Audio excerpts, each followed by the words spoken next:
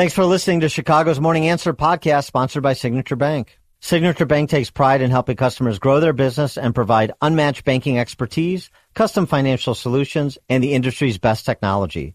So whether you're a business looking for a deposit relationship or needs a ready source of financing, Signature Bank is the right bank for you. Call today at 773-467-5600 to hear how Signature Bank can help your business grow and thrive. Member FDIC, Equal Housing Lender. If you're looking for the latest news, insight into what it means, and the sharpest opinion, there's only one station in Chicago where you can turn, and it's this one. We're AM 560, The Answer.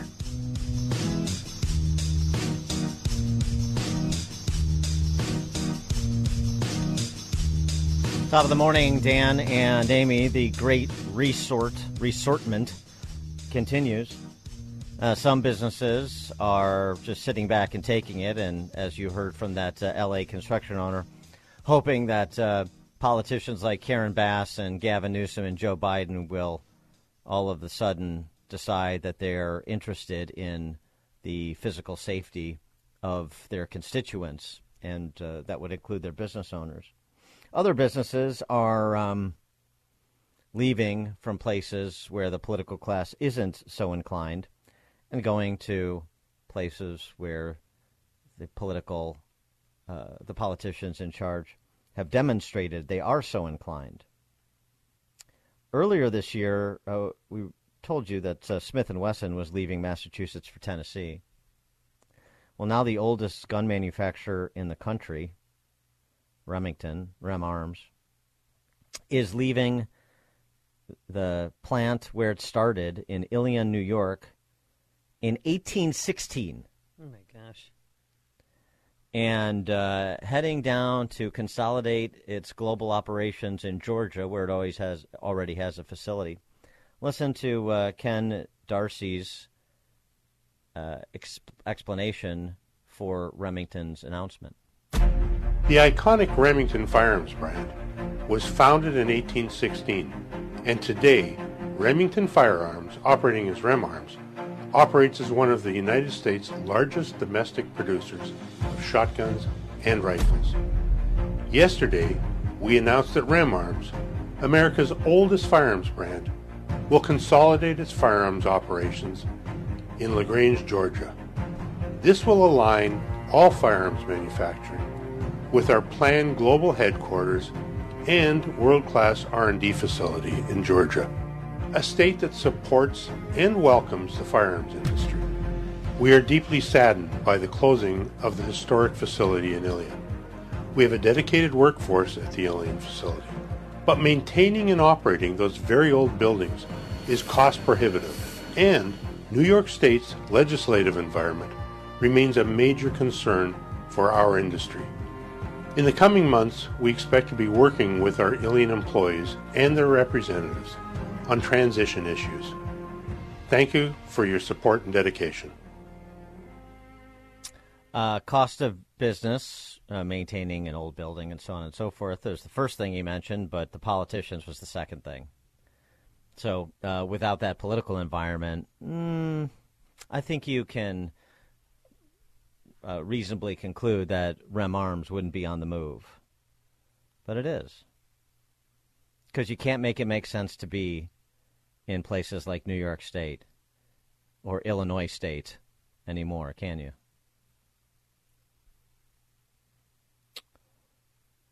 Sticking on the matter of public safety, because when we're talking about the Second Amendment, that's a big part of what we're discussing, people's right to protect themselves, the individual right.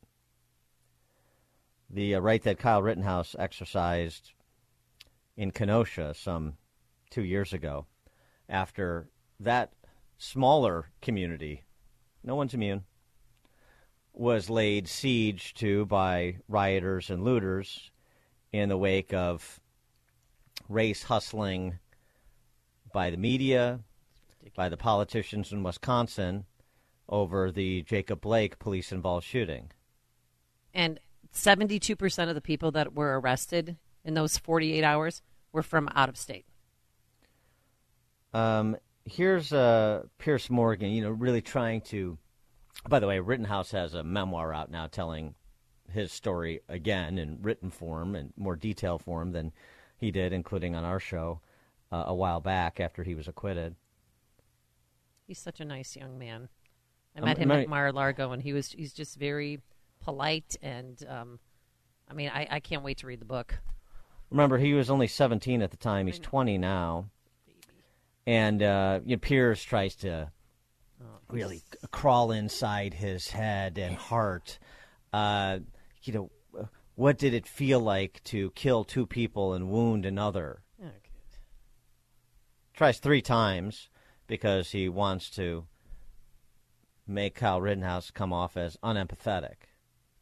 And this exchange between Morgan and Rittenhouse is so illustrative of how the media characterizes the predators in this country versus how they characterize law enforcement, number one, or number two, individuals who provide for their own protection in the moment. Law-abiding individuals who otherwise law-abiding, who provide for their protection in the moment. The characterization of the predators versus the law-abiding and the law enforcers.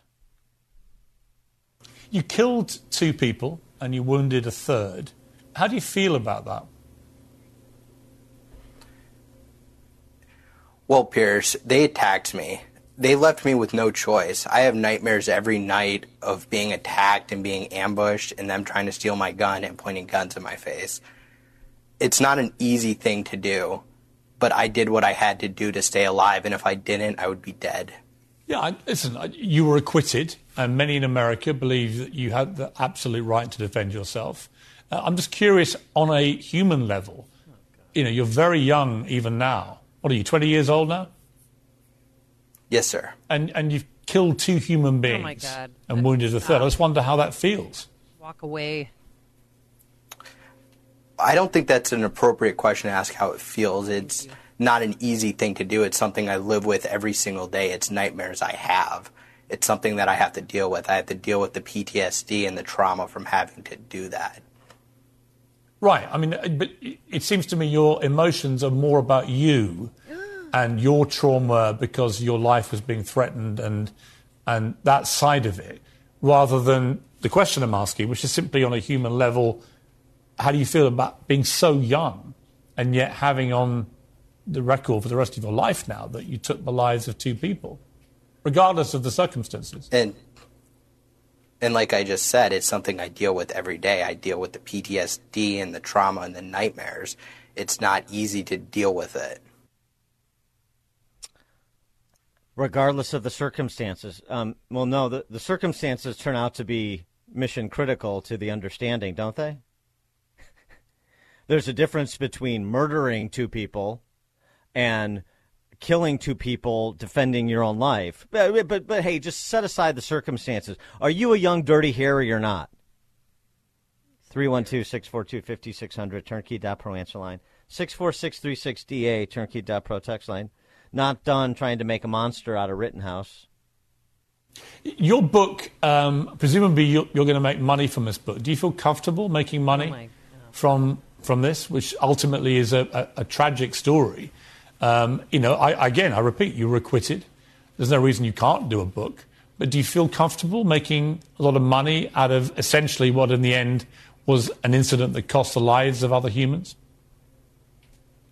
Well, I'm not writing the book to make money. I'm writing the book to tell the story of what happened. I'm trying to change the narrative that media keeps putting out there that I'm some type of white supremacist, racist person, when that's just not true. I'm a 20-year-old kid who was put in a situation to where I was forced to defend myself, and I'm writing to put that into a book. I wrote a story and put that in a book so I can share that with everybody so they can understand what I went through, how my childhood was growing up, and the difficulties I deal with today. And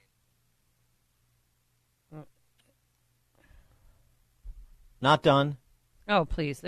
Why can't these people just get up, take off the lapel mic, and walk away? Yeah, well, sure. Rittenhouse could have done that, but then we wouldn't have these fun back and forths. And I think he actually afforded himself quite well, considering. How do you feel that you became a hero to many on the far right, kind of made you their poster boy? Well, Piers, I'm not a hero. I did what I had to do to defend myself. There are countless Americans every day that defend themselves, and it's not a heroic thing to do. It doesn't make you a villain, but it doesn't make you a hero. It's doing the right thing to stay alive. If I didn't defend myself, I wouldn't be here talking today.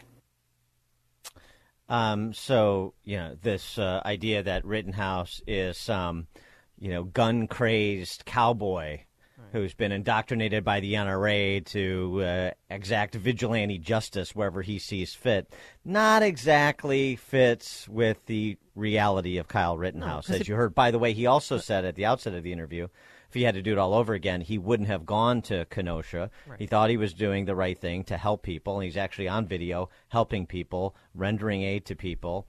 And then what befell him, and he reacted in the moment within his constitutional right to protect himself. Right, and the video of that Rosenbaum guy, remember that Joseph Rosenbaum, convicted sex offender, would date women to get to their boys on the playground in Tucson, Arizona, that scumbag. There's video of him reaching for his gun, not once, not twice, not 3 times, but 4 times. He had to defend himself, or he would be dead. And Piers Morgan was a little light on the facts. He thought it was illegal for a 17-year-old to carry a sport rifle in Wisconsin. It's not. It's not. But he didn't know that?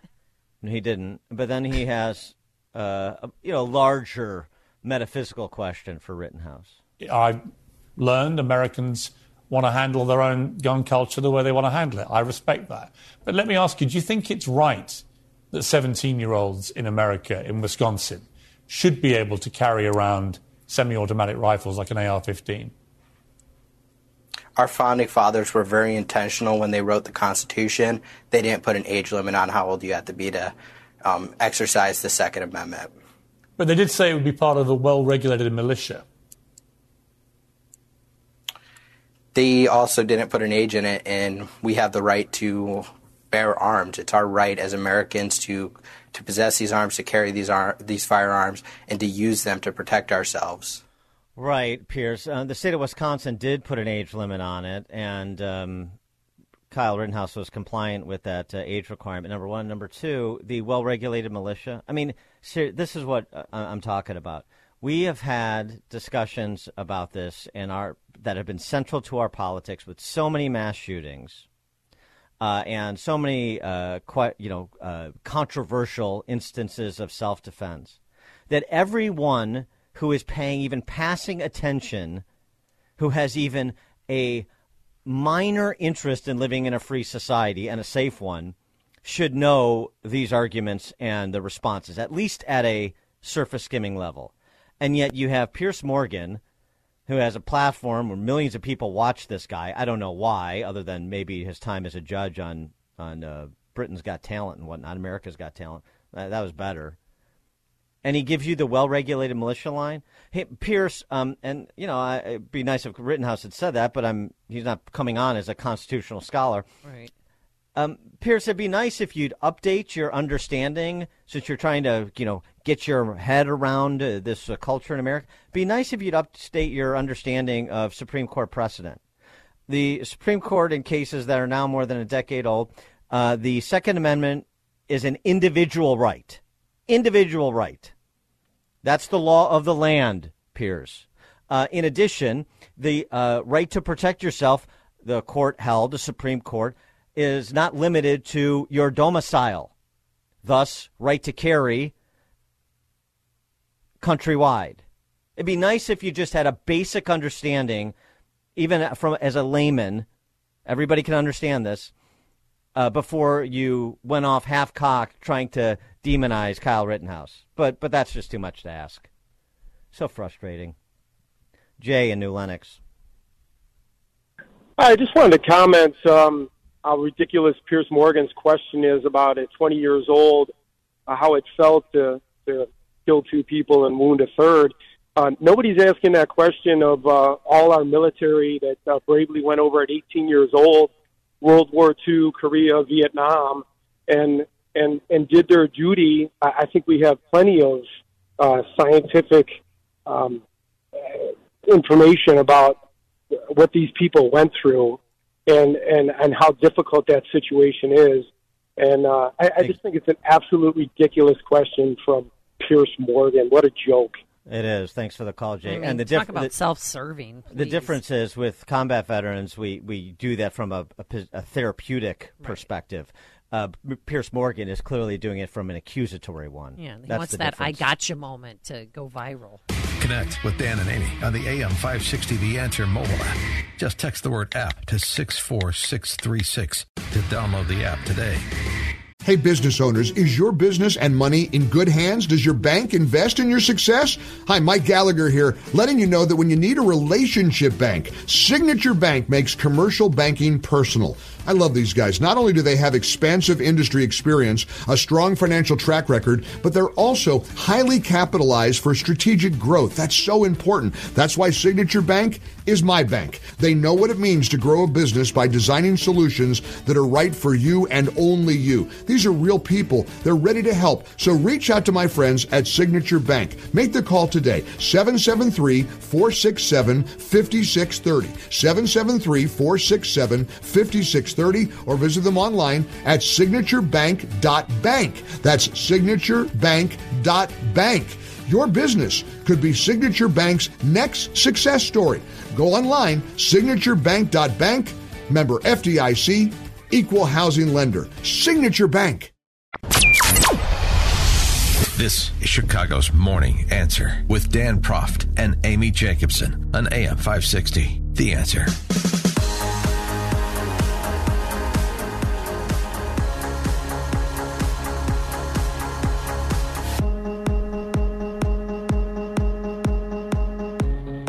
Top of the morning, Dan and Amy.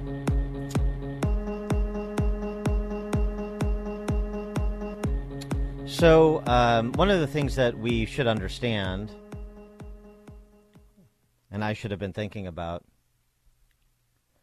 when the news broke over the early summer of 2020 about the George Floyd killing, police-involved killing in Minneapolis, is that if you are an institution or a person in this country that the establishment, state-run media does not like, then you cannot believe a single word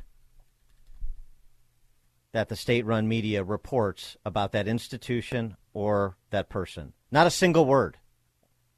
That's where we're at in America in the 21st century. Look at all the tapes. And It changed my mind. I mean, I'll just speak for myself. I failed our listeners in the Chauvin case, in the George Floyd killing. And it was hard to get to the truth in the moment. You were relying on what was being presented, but there was not enough skepticism from conservative media across the board because, you know, the hue and cry was so loud and the mob was so big. Well, it was also during a time, but it was during a time too when people needed something like to get out of the house and like that's it. Now we're gonna do this. We're gonna make sure Chauvin goes to jail, like protesting. What does that have to do with us? Well, nothing. I'm talking about what we did. Okay. What conservative media did. I'm not talking about what the vulgarians who are triggered by the race hustle du jour and go out and loot and engage in violence. I'm talking about the civilized people. What we fail to do. And this started to come into focus a few weeks back when we talked about the release of the transcripts from a deposition involving a former Hennepin County prosecutor who was suing for harassment, discrimination, the Hennepin County state's attorney, assistant state's attorney, civil suit. And we have from the transcript the opinion, the first opinion from the coroner in Hennepin County, which was that George Floyd did not die from asphyxiation. That was the opinion from the coroner in the first autopsy 12 hours after George Floyd died. And then we have the coroner saying to this state's attorney who had filed a civil suit, what do you do when the truth doesn't fit with a narrative that's already established and accepted? This is a possible career ender. And then you had the Floyd family bring in Ben Crump, who brought in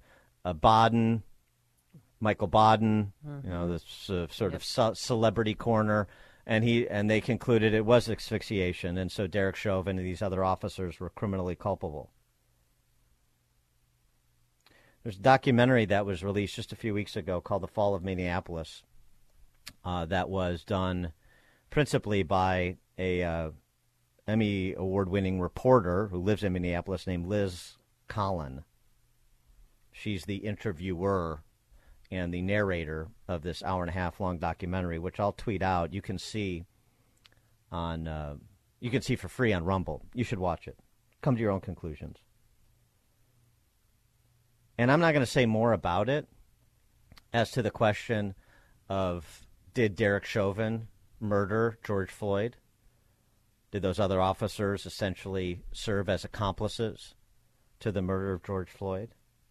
But there's things that unless you had copies of all of the body cam footage from those officers, which I hadn't seen until I watched this documentary, and unless you followed the trial very closely to understand what evidence was allowed in and what evidence was not, to understand fully the interaction between police dispatch when the emergency call was made, when the call was made for paramedics by police, which was 30 seconds after George Floyd was on the ground, 30 seconds, and the miscommunication between fire and paramedics, you wouldn't know these. The level of drugs in George Floyd's system, the extent of the coronary disease from which George Floyd suffered. Right. The fact that, and COVID this is the body, that he recently had COVID. The body cam shows us too that he was saying, "I can't breathe." His infamous incantation, "I can't breathe," when he was still standing up, when he was sitting down in the police cruiser. Yeah, he was, because I watched it because my son had to write a report on it, and I said, "Well, we're going to watch 32. I have 32 minutes here. We're going to start from the beginning till the end, until the last 9 minutes." And it is so different than everybody knows. And I wish that Americans would. You have to watch this video. You have to see what transpired. He had several panic attacks because he was high on fentanyl and he had methamphetamines in his system too. And they tested him 12 hours after he died. I mean, that's a large amount of drugs in his system. It's all. And it was hot that day, and it's all detailed in the autopsy. Mm-hmm. So I don't want to say more to the overriding question: is Derek Chauvin guilty of murder? Because I'll cede my time to Glenn Loury and John McWhorter. I've talked about these guys before. We've had them on the show. Been talking about them. I've known Glenn Loury for years. We've had them both on the show. Glenn Loury is they're both black men and academics. Glenn Loury is an econ professor at Brown. John McWhorter is a linguistics professor at Columbia. Glenn Loury grew up on the south side of Chicago in a neighborhood that was redlined. 75 years old. He's been through some stuff in America. John McWhorter is a little younger, 58, but he's been through some stuff too, as he's documented in op-eds and books that he's written. Listen to their reaction as they discuss the fall of Minneapolis, this documentary. Don't listen to the honky. Listen to Glenn Loury and John McWhorter. You're going to be hard-pressed to find two more intelligent men and two more intelligent men that have the lived experience in America as black men and the political courage to discuss this openly and honestly.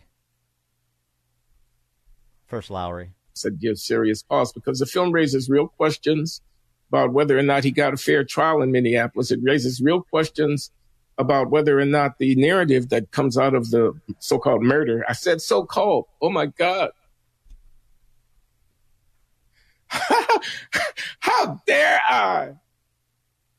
How dare I even begin to think critically about whether or not it's appropriate to say what happened to George Floyd was murder.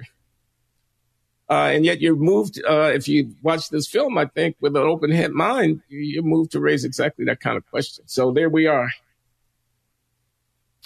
John McWhorter.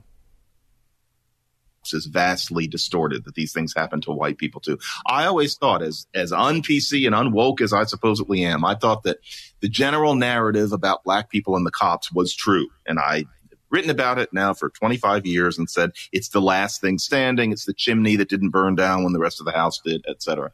And then you taught me that needs a rethinking. On this one, in 2020, we talked about how every one of these cases of a white cop killing a black man turns out to not be what we thought. So, it wasn't that George Zimmerman tapped Trayvon Martin on the shoulder. Excuse me, was not a cop. He was not a cop. He was a citizen. But go ahead. Yeah, that's an important point. Didn't tap him on the shoulder and they had an argument and George Zimmerman shot him in the face. That's not what happened. George Zimmerman shot him with Trayvon Martin on top of him, seeming like he might be about to kill him, which is just different. Mike Brown did not die with his hands up. He was trying to grab the gun of Darren Wilson and was lunging at him over and over again. It's always like that. But I always thought that with the George Floyd case, you couldn't argue with the basic facts. It seemed that this white cop had his knee on this man's neck, which seems so barbaric, but that's what the photo that you always see looks like, and that he couldn't breathe because the knee was on his neck and that he choked and died of asphyxiation. That seemed to be the fact, with various people connected to the Minneapolis police force saying that they were unfamiliar with this move, this business of putting the knee on the neck, that's not part of their training. And so the issue was, why did that happen to George Floyd? Has something like that ever happened to a white person? In this case, it was Tony Timpa, who was killed in a very similar way, not, too long before George Floyd. But I always thought, yes, I've been happy to see Derek Chauvin going to jail. I have written about him as a murderer many, many times. And then look at this. Once again, we've been lied to. And the sad thing, Glenn, is that nobody, left of center is going to admit that any of this could be valid. Truth will not matter on this one. 312-642-5600, turnkey.pro answer line, 64636DA, turnkey.pro text line. Truth will not matter, right, because the constituents of the Identitarian Party, which includes some Republicans, by the way, they're not mature enough for it. They're just not mature enough for it. They will accept the beautiful lies. And, what John McWhorter said, we talked about Derek Chauvin as a murderer, too. I talked about it right from the get-go. Looked obvious. I always knew there was something more, but I never. And then when I saw that video, I didn't want to go against the grain because I knew you looked like a racist. Or then there's sometimes not two, but sometimes three sides to a story. And that, if I would just wish everybody would have seen the whole tape. And I don't know in his trial if they played the whole tape. We didn't know what we Those didn't. Those two had a history together, too. They knew each other. They did not play. They worked together at one point in time at a bar. Separate that out. The body cam video that shows the Derek Chauvin on George Floyd, kneeing George Floyd. Mm-hmm. When you look at it from the body cam video of one of the other officers, it seems like it's on his shoulder blade more than his neck, which is actually consistent with the actual picture and detailed instructions in the Minneapolis Police Training Manual, which was presented in this documentary. So it's not. So we didn't know what we didn't know in our defense, but that doesn't excuse the lack of skepticism. Are we sure we're getting everything? Starting from the premise that we understand that there's no way that there will be any consideration for any what will be perceived as impertinent questions. We'll be saying, are we sure we're getting everything? Do we have everybody's body cam video? Do we have all the eyewitness accounts? Can we reconcile the competing autopsies and the conclusions from those autopsies? John McWhorter, goes through 3 key points from his perspective. There are 3 things. 1, if he's saying it in that clear, strong voice, it would appear that he could breathe, okay? So that was always a little strange. But maybe there's a point where you can say, I can't breathe, but you're getting dangerously little air. But still, that stands. 2, this is what's important. In the body cam footage, which we've never seen, George Floyd was saying, I can't breathe when he was standing up straight and just being coaxed to get into the car. What they were trying to do was take him somewhere to get treatment because the drugs were severely addling his mind. And he wouldn't get in the car. And he starts saying, breathing air, standing up, I can't breathe, when nobody is anywhere near his neck or anything else. George Floyd was extremely high on fentanyl and meth to an extent that could have killed him sitting in a chair. If you're on fentanyl in particular, you get something called wooden chest, where you can't breathe if you've got that much in you. That's how high he was. Now, the issue is not the morality of him being high, but he was saying, I can't breathe, long before anybody had him on the ground. And then the third thing is this. What a lot of people are going to say is look at the agony of his face in the standard photo. It looks like he can't breathe. He's in agony. That grimace that we see is something that does move you. But if you look at the body cam footage we've never seen, George Floyd had that exact same look on his face when the cops just approached his car and said, get out. He was really messed up that night. I'm not moralizing. Just because I'm wearing a cardigan doesn't mean that I don't understand the joy of drugs and liquor, but he was majorly fucked up. And it was during the day. It was not at night, but go ahead. Yeah, I'm making it at night. But it's in daylight. And the cops come up and he's just, oh God, oh, don't shoot me. And nobody has a gun. I just lost my mother. His mother died years ago. Don't. They weren't threatening him at all. He was really, really messed up and he had that same look on his face. So I don't think, unless this is faked, here we are in the age of AI. We have to allow that just maybe. But unless that body cam footage is faked, Derek Chauvin didn't kill that man. I never thought I'd be saying that. 312-642-5600, Turnkey.pro answer line, 64636DA, Turnkey.pro text line. John McWhorter, unless this is faked, Derek Chauvin didn't kill that man. By the way, John McWhorter, even despite what you're hearing from him and how intelligent and sensible he is, he's still a Democrat, by the way. Mm-hmm.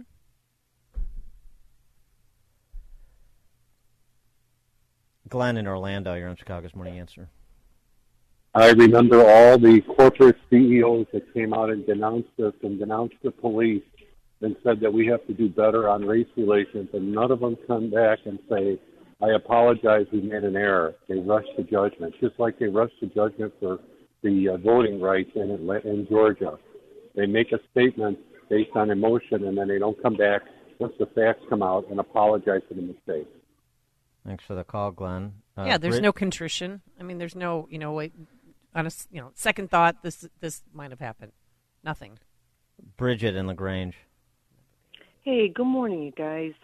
Dan, I got to give you total props for having the courage to come out and set the record straight. At the time, my in-laws live in upper Wisconsin, and my father-in-law, who's retired, was able to collect up all of the factual information. I and we, as a family, understood it completely differently than that Derek Chauvin did not murder George Floyd. So I give you props. I also love John McWhorter and Glenn Loury. You have referenced them, and I have watched those videos over and over again. They are fantastic. But the information was out there, and it was not easily found, but it was out there, and I give this woman documentary person props for putting it all together. Thanks for the call, Bridget. Well, it wasn't all out there. The body cam footage wasn't out there, and it wasn't allowed to be admitted by the defense, which is another question, certainly in terms of an appeal. And interviews of King and Chauvin from prison, which Liz Cullen, the documentarian, did, that is also new. Yeah. There's more on this. I want to get back to Loury and McWhorter on the implications of this film, what it says about everything that's transpired and where America has gone and is going if everything in that film checks out. We'll do that a little bit later. Dan and Amy, Chicago's Morning Answer. Connect with Dan and Amy on the AM 560 The Answer mobile app. Just text the word app to 64636 to download the app today. Hey, business owners, is your business and money in good hands? Does your bank invest in your success? Hi, Mike Gallagher here, letting you know that when you need a relationship bank, Signature Bank makes commercial banking personal. I love these guys. Not only do they have expansive industry experience, a strong financial track record, but they're also highly capitalized for strategic growth. That's so important. That's why Signature Bank is my bank. They know what it means to grow a business by designing solutions that are right for you and only you. These are real people. They're ready to help. So reach out to my friends at Signature Bank. Make the call today, 773-467-5630, 773-467-5630, or visit them online at signaturebank.bank. That's signaturebank.bank. Your business could be Signature Bank's next success story. Go online, signaturebank.bank, member FDIC, equal housing lender. Signature Bank. Only the biggest stories, only the biggest guests, and only the biggest opinions. This is AM 560, The Answer. Top of the morning, Dan and Amy, continuing our discussion of the documentary The Fall of Minneapolis, which was reviewed by Glenn Loury and John McWhorter on the Glenn Loury Show, The Glenn Show, which is sponsored by the Manhattan Institute, and he and McWhorter, two longtime academics. And if you're not familiar with them, you should be, both black gentlemen.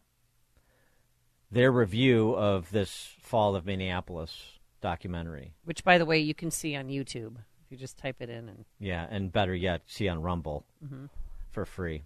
Well, yeah. The stunning conclusion they can't believe, as we were talking about before the news, they can't believe they're coming to after watching the documentary, which is, as you heard John McWhorter say, Derek Chauvin didn't kill George Floyd. I mean, didn't murder him. Didn't kill him. I mean, really, the autopsy essentially, the actual autopsy combined with the body cam footage showing that Chauvin's knee would more look like it was on his shoulder blade rather than on his neck. And that follows protocol of the Minneapolis Police Department. But how do you take this back? How do you rein it in? How do you get people to know the truth? Well, you can't. And that's at least that's the conclusion McWhorter draws. This will not be accepted by anybody, even a scintilla left of center. This will not be accepted. The truth is not acceptable here. Again, if everything in this documentary by Liz Cullen, this journalist up in Minnesota, checks out, Glenn Loury, the econ professor from Brown, who hosts the show, on the implications of what is detailed in the documentary. True in effect, a narrative that is so in coordination with a sentiment that's widely held in the public that people want to believe that it's true because it provides additional evidence to what they've been telling you all along, is the case about this country and about the lives of black people in this country becomes unassailable. It becomes, in effect, true. It is, a virtual truth.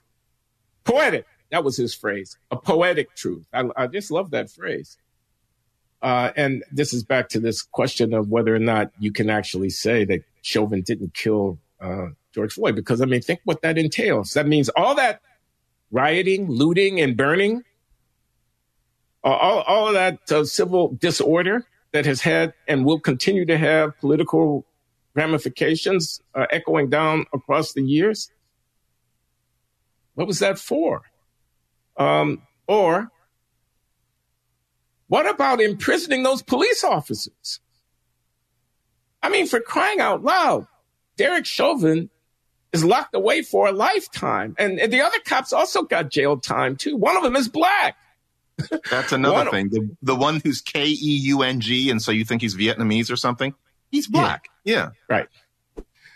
And a veteran police officer who worked in the academy training other police officers said that he was probably the best recruit that he had seen in a quarter century of service, just as an aside. But they were and are being punished unjustly if indeed you conclude, as you have just done, that Floyd wasn't murdered out there.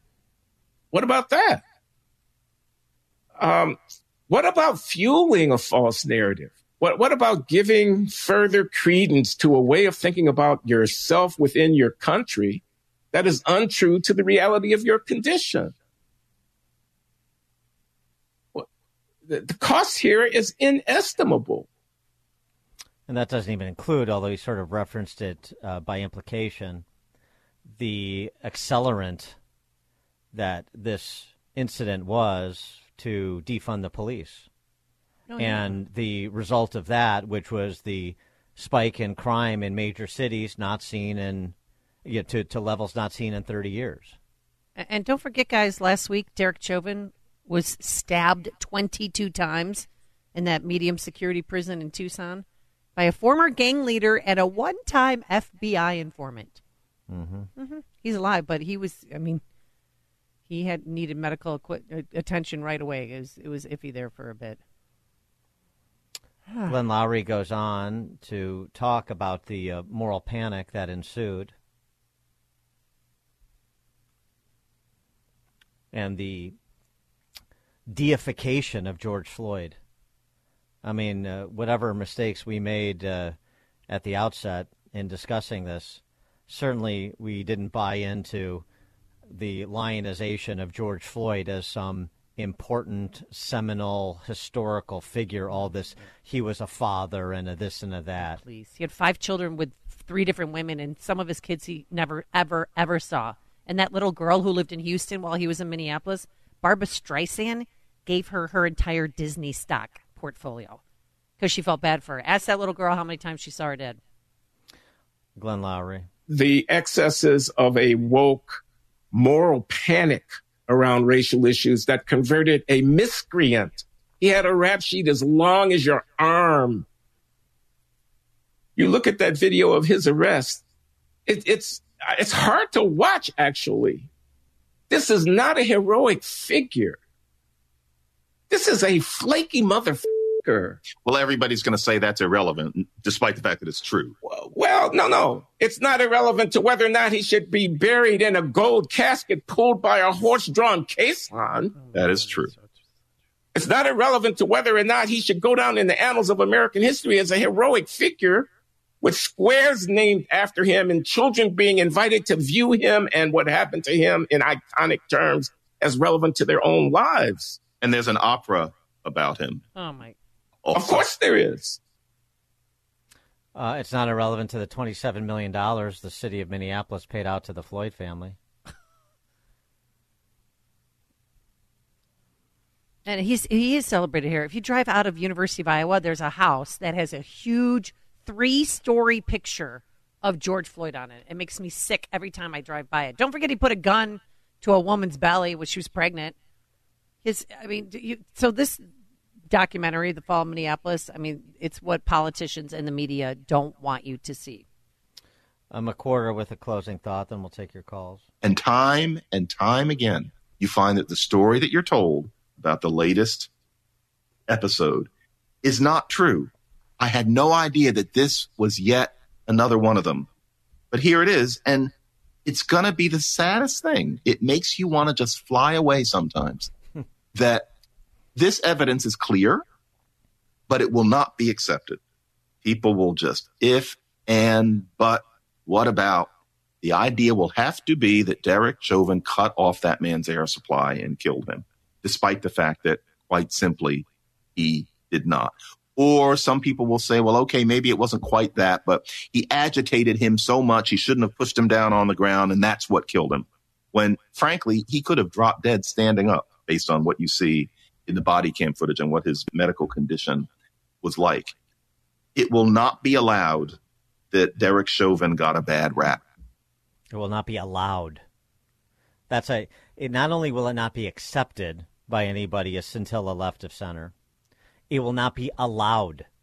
It will not be allowed as a conversation piece.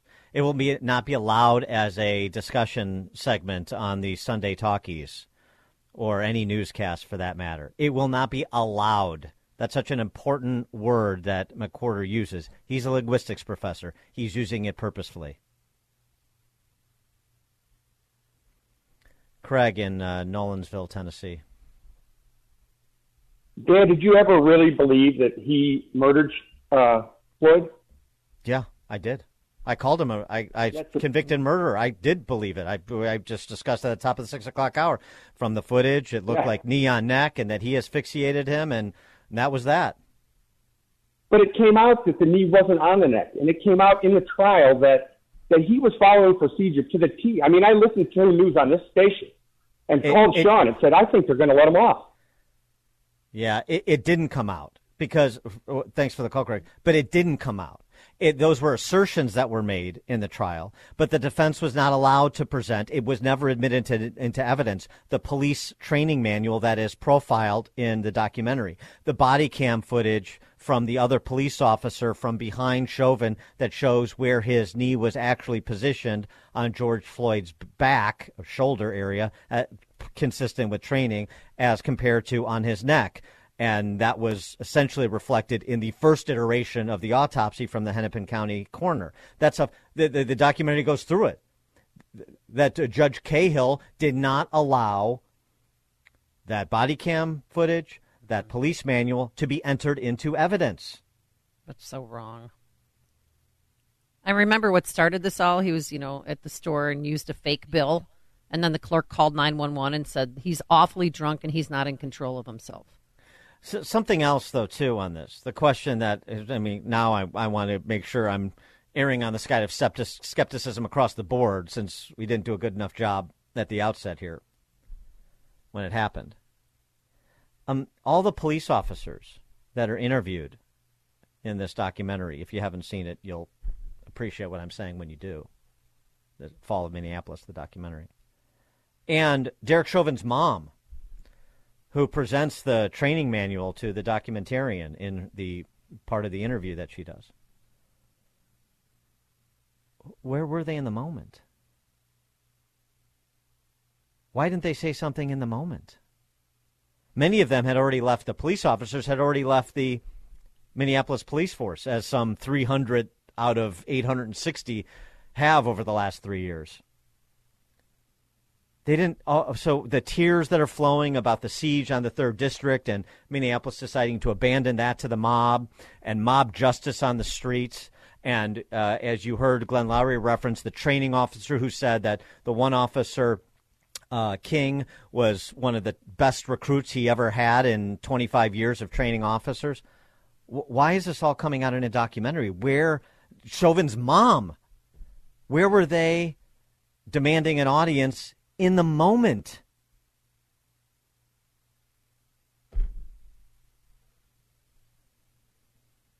Ken in Grays Lake, you're on Chicago's Morning Answer.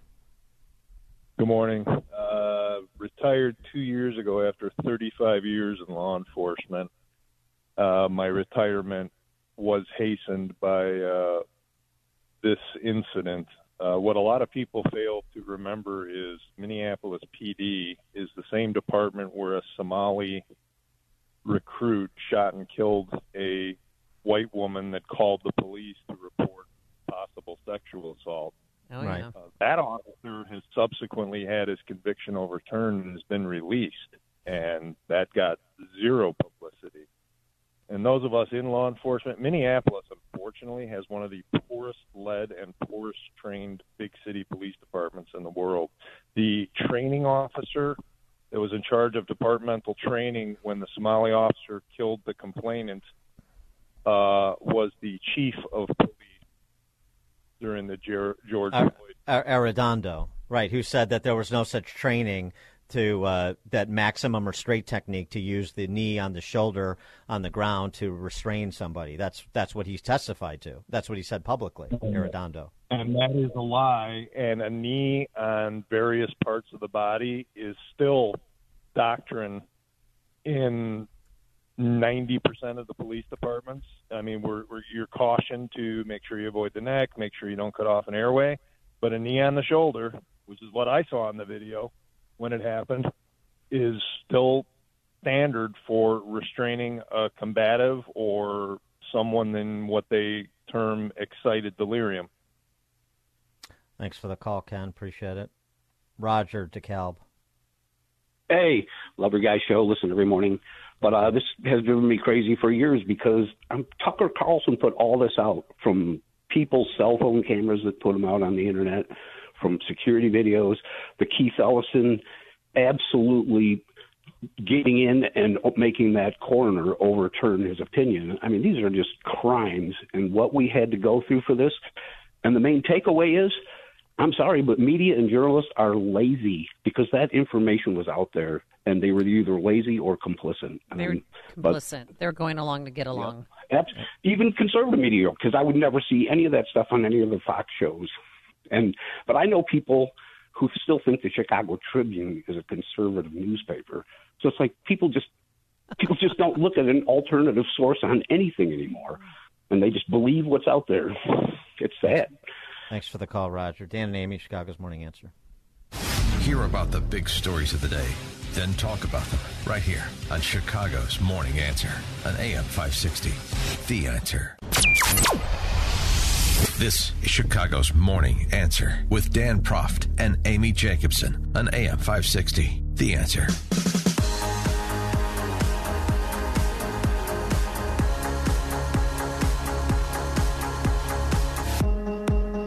Top of the morning, Dan and Amy. So it came down yesterday that Hunter Biden is being charged with multiple counts of tax evasion, finally.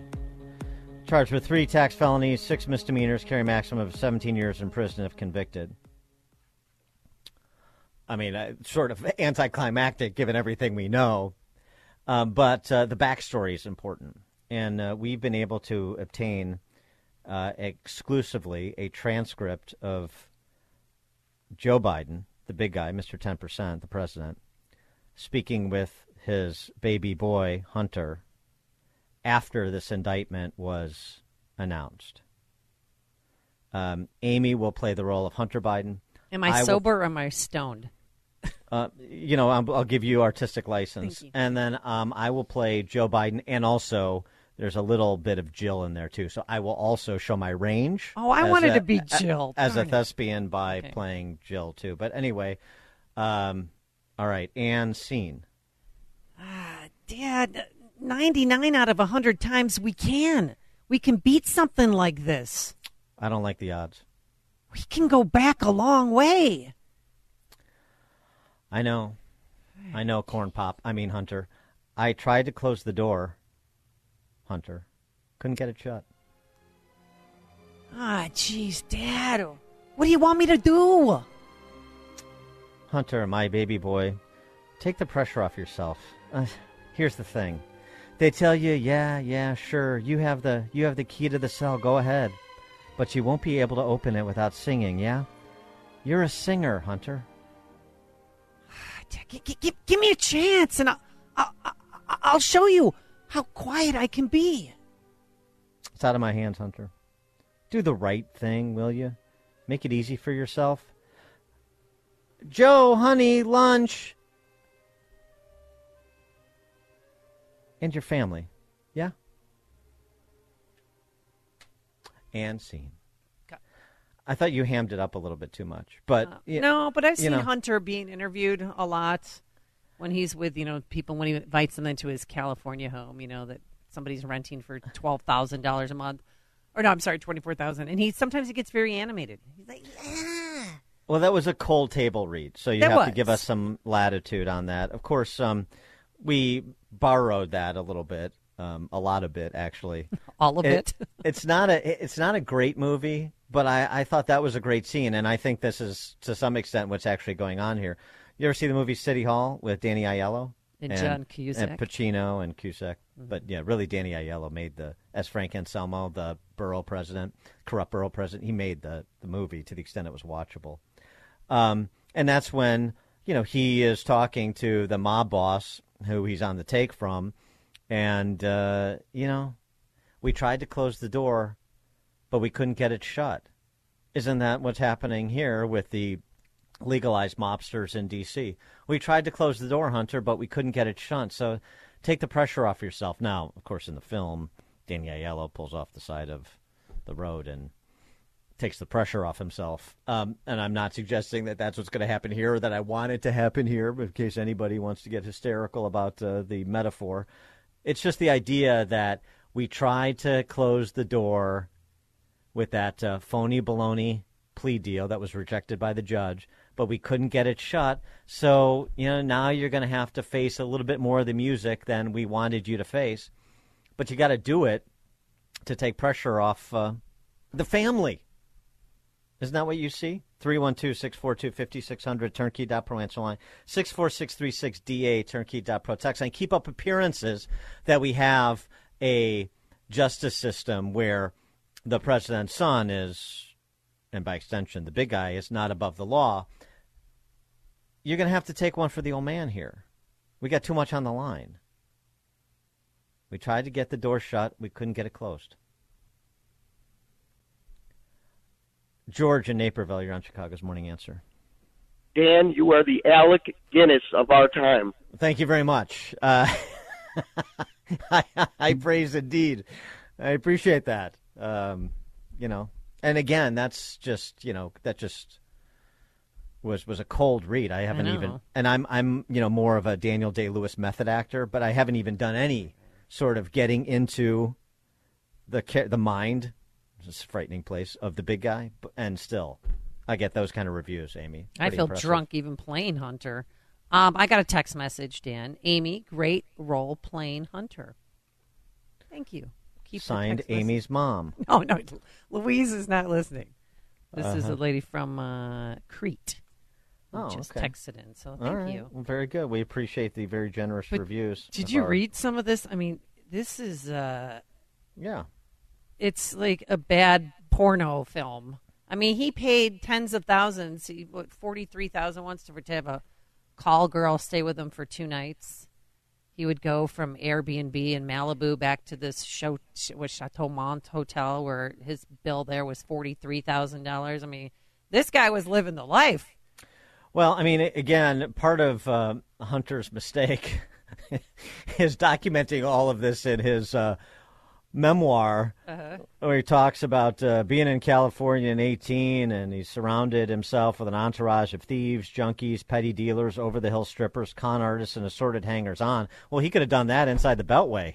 Right, he didn't need to go to D.C., and then he would fly his girlfriend from D.C. to L.A. No, he didn't need to go to California. He could have stayed He could have just stayed in D.C. and hung out with Biden, with the old man and his friends. And this is what they drink up the entire minibar, call room service for filet mignon and a bottle of Dom Perignon. One of the women even ordered an additional filet for her purse-sized dog. It was one of the benders they went on. This is just lovely. I mean, what a reputable human being. And you give him access to millions of dollars when you know he's addicted to crack and other substances, and he's a sex addict too. Shame on the Bidens. But he wanted that access. He wanted that power. Mike and Hammond, you're on Chicago's Morning Answer. Hey, thanks for taking my call, Dan. Yeah, I didn't hear anybody talk about the timing of this indictment with the subpoena next week in front of Congress. I think there's more at play than anybody's realizing. Let's not give Weiss too much credit on this for this. Oh, no. He could have gotten a lot more. Oh, yeah. There's no credit being given to David Weiss on this. No, because he's been in the pocket of the Department of Justice blob from the outset. That universal plea bargain he tried to ram past the judge. I mean, that's an affront to justice.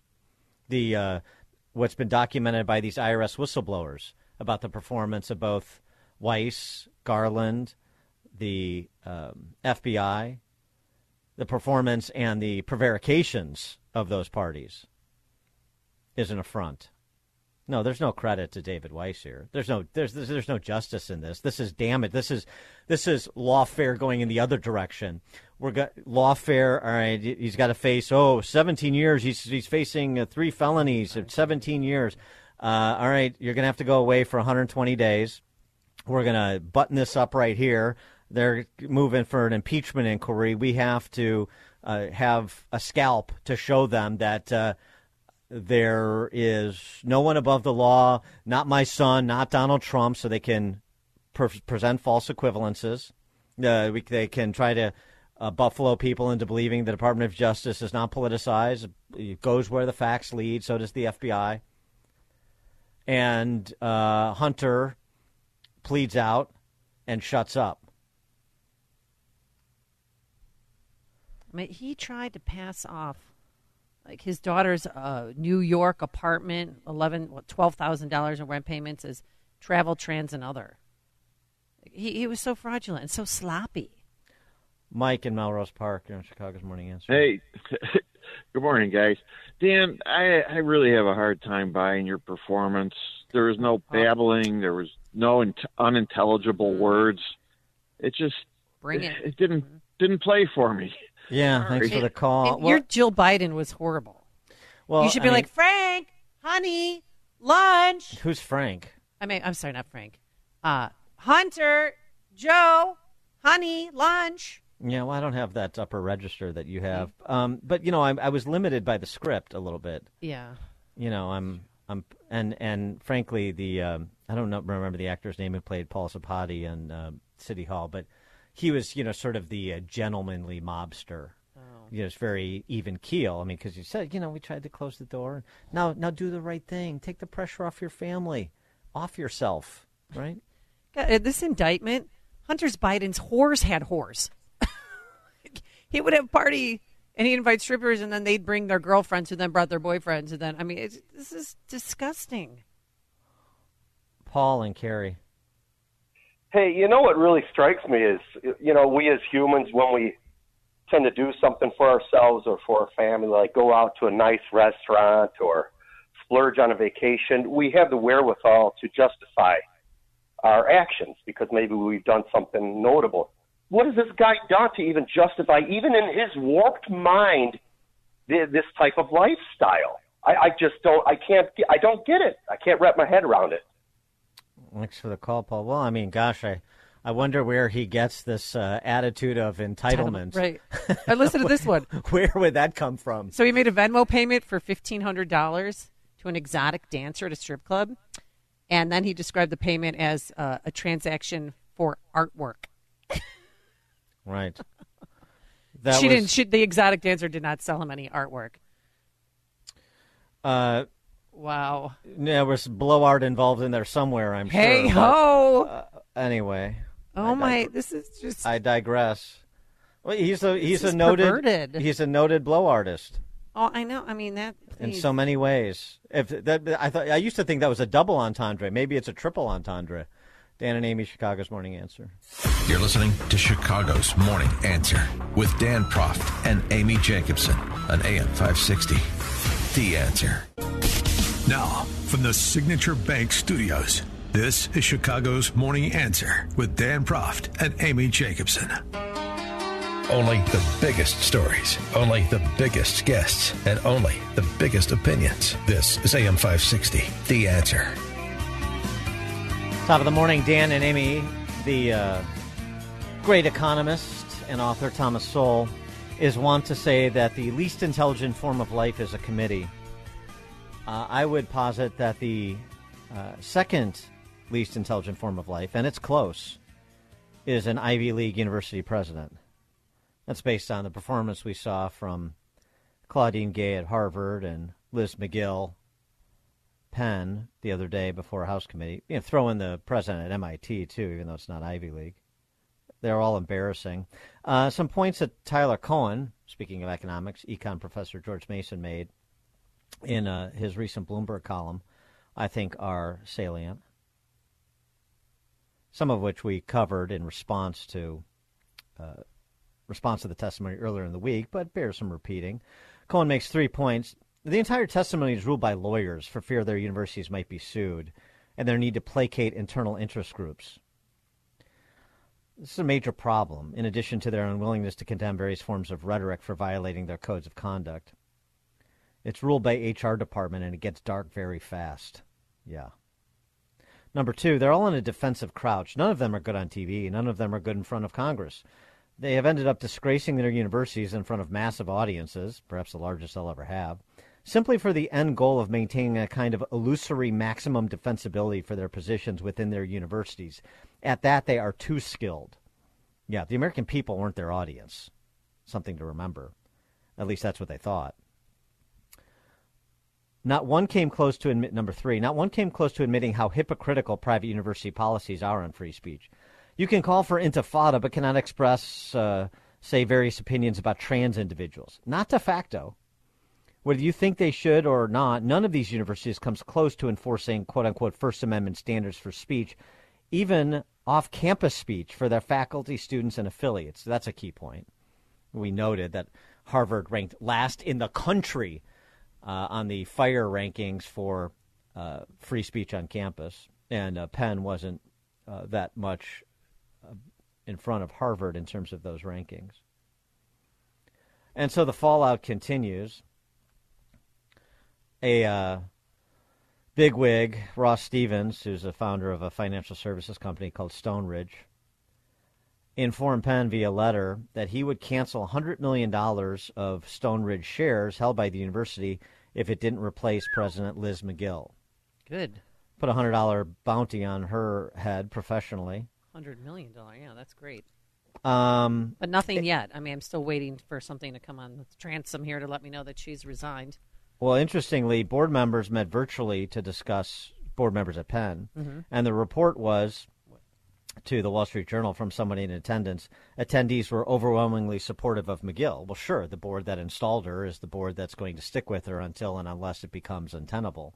And I don't know that $100 million from one donor for a school that, you know, like these other Ivy Leagues, has an endowment, somewhere between 35 and 45 billion is ultimately going to matter much. But we'll see. For more on all this, we're pleased to be joined by Jonathan Tobin. He is editor-in-chief of the Jewish News Syndicate. Jonathan, thanks for joining us. Appreciate it. Good morning. Thanks for having me on. What's your commentary on, I guess, on the university presidents, and then also the mega donors, the Bill Ackmans, the Ken Griffins, the Ross Stevenses, the Huntsman family? I mean, it's sort of nice, but I just wonder what kind of staying power they have. It feels a little bit like chasing headlines and trying to land on a safe space within larger society outside of campus for some of these mega donors. But maybe I'm being too ungenerous. No, I think you're right on target. As much as I applaud any gestures to cut off these universities, any pressure to be put on them in the only way that they understand, which is obviously fundraising. But it goes much deeper than this. And if you are just using this as leverage in some way, it's not going to really make much of a difference, because the problems are much greater than just the fact that 3 bureaucrats, and that's what these people actually are in the end, reading, basically from their lawyer's instructions, put on this appalling show in Congress where they couldn't give a simple yes or no whether advocacy for genocide, goes against their college's policies. The problem is much deeper because their refusal to make that very simple declaration, common sense, is rooted in the way their institutions have been conquered and completely taken over by the whole DEI bureaucracy, the whole DEI woke catechism mindset, which declares Israel and the Jews to be possessors of white privilege, falsely, because Israel is not a white country. Half of Israeli Jews are actually of Middle East or North African origin. The conflict between Israel and the Palestinians is not one about race. Jews and Arabs are kind of the same race. The problem is that these universities are institutionally anti-Semitic now because they've all adopted these toxic ideologies which grant a permission slip for anti-Semitism. So, of course, they have problems. It's very simple. Anybody on those campuses or any other elite campus, whether they have a team in the Ivy League or not, if you were to advocate for the Ku Klux Klan or advocate for the lynching of African Americans or Hispanics, something, it's like mind-boggling, something so terrible, straight out of our, the darkest side of American history. We know there wouldn't be, you in an eye blink, you'd be expelled. If you're a faculty member, you'd be thrown off campus. Even if you had tenure. I mean, in fact, at the University of Pennsylvania, law professor Amy Wax has been basically thrown out. I've interviewed her. It's a great story, worth going into by itself. How she has sort of, issued some very non-orthodox opinions about the way these universities are running, about all these woke ideologies. And she can't teach anymore. She's involved in a long lawsuit to sort of save her job, but they're trying to legally get rid of her for basically saying things that most ordinary Americans believe. But they won't throw out somebody who advocates for the genocide of Jews, who advocates for the destruction of the only Jewish state, and calls for violence to do it in all of the usual ways that people do it, because those causes are granted legitimacy by the ideologies that rule these universities, because that's what the woke mindset does. It wrongly creates a moral equivalence between the war on the one Jewish state on the planet and the struggle for civil rights in the United States, which is crazy, but it's what they actually believe. Well, why do you think get rid of that? Well, why do you think Hamas is winning the PR war? I mean, Nikki Haley the other day said if you watch TikTok for a half hour, there's a 17% chance that you're going to become anti-Semitic. No, that's not what she said. She said you increase your anti-Semitism by 17% for every 30 minutes you watch TikTok on a daily basis, which is just a bizarre, weird statement. I mean, I take her point about the poison on social media, but I mean, let's stay a little bit grounded here and not just make stuff up, which clearly she did. Yeah, that's a made-up statistic. Obviously, hate is very prevalent. All kinds of hate is very prevalent on social media. Always has been. But, and certainly TikTok with its Chinese Communist Party algorithm is a particular problem. But let's understand here that what we're witnessing in this country goes much deeper than that. It's about these ideologies which sort of put us towards in that particular direction, which enable anything. And the point is, if these institutions can't change, and I think it's arguable that most of them can't, certainly, and most of them clearly don't want to. They are appealing to a specific kind of donor, a specific kind of mindset, and then we have to cut them off from federal funds, and parents have to somehow wean themselves from trying to send their kids to these and look for alternatives.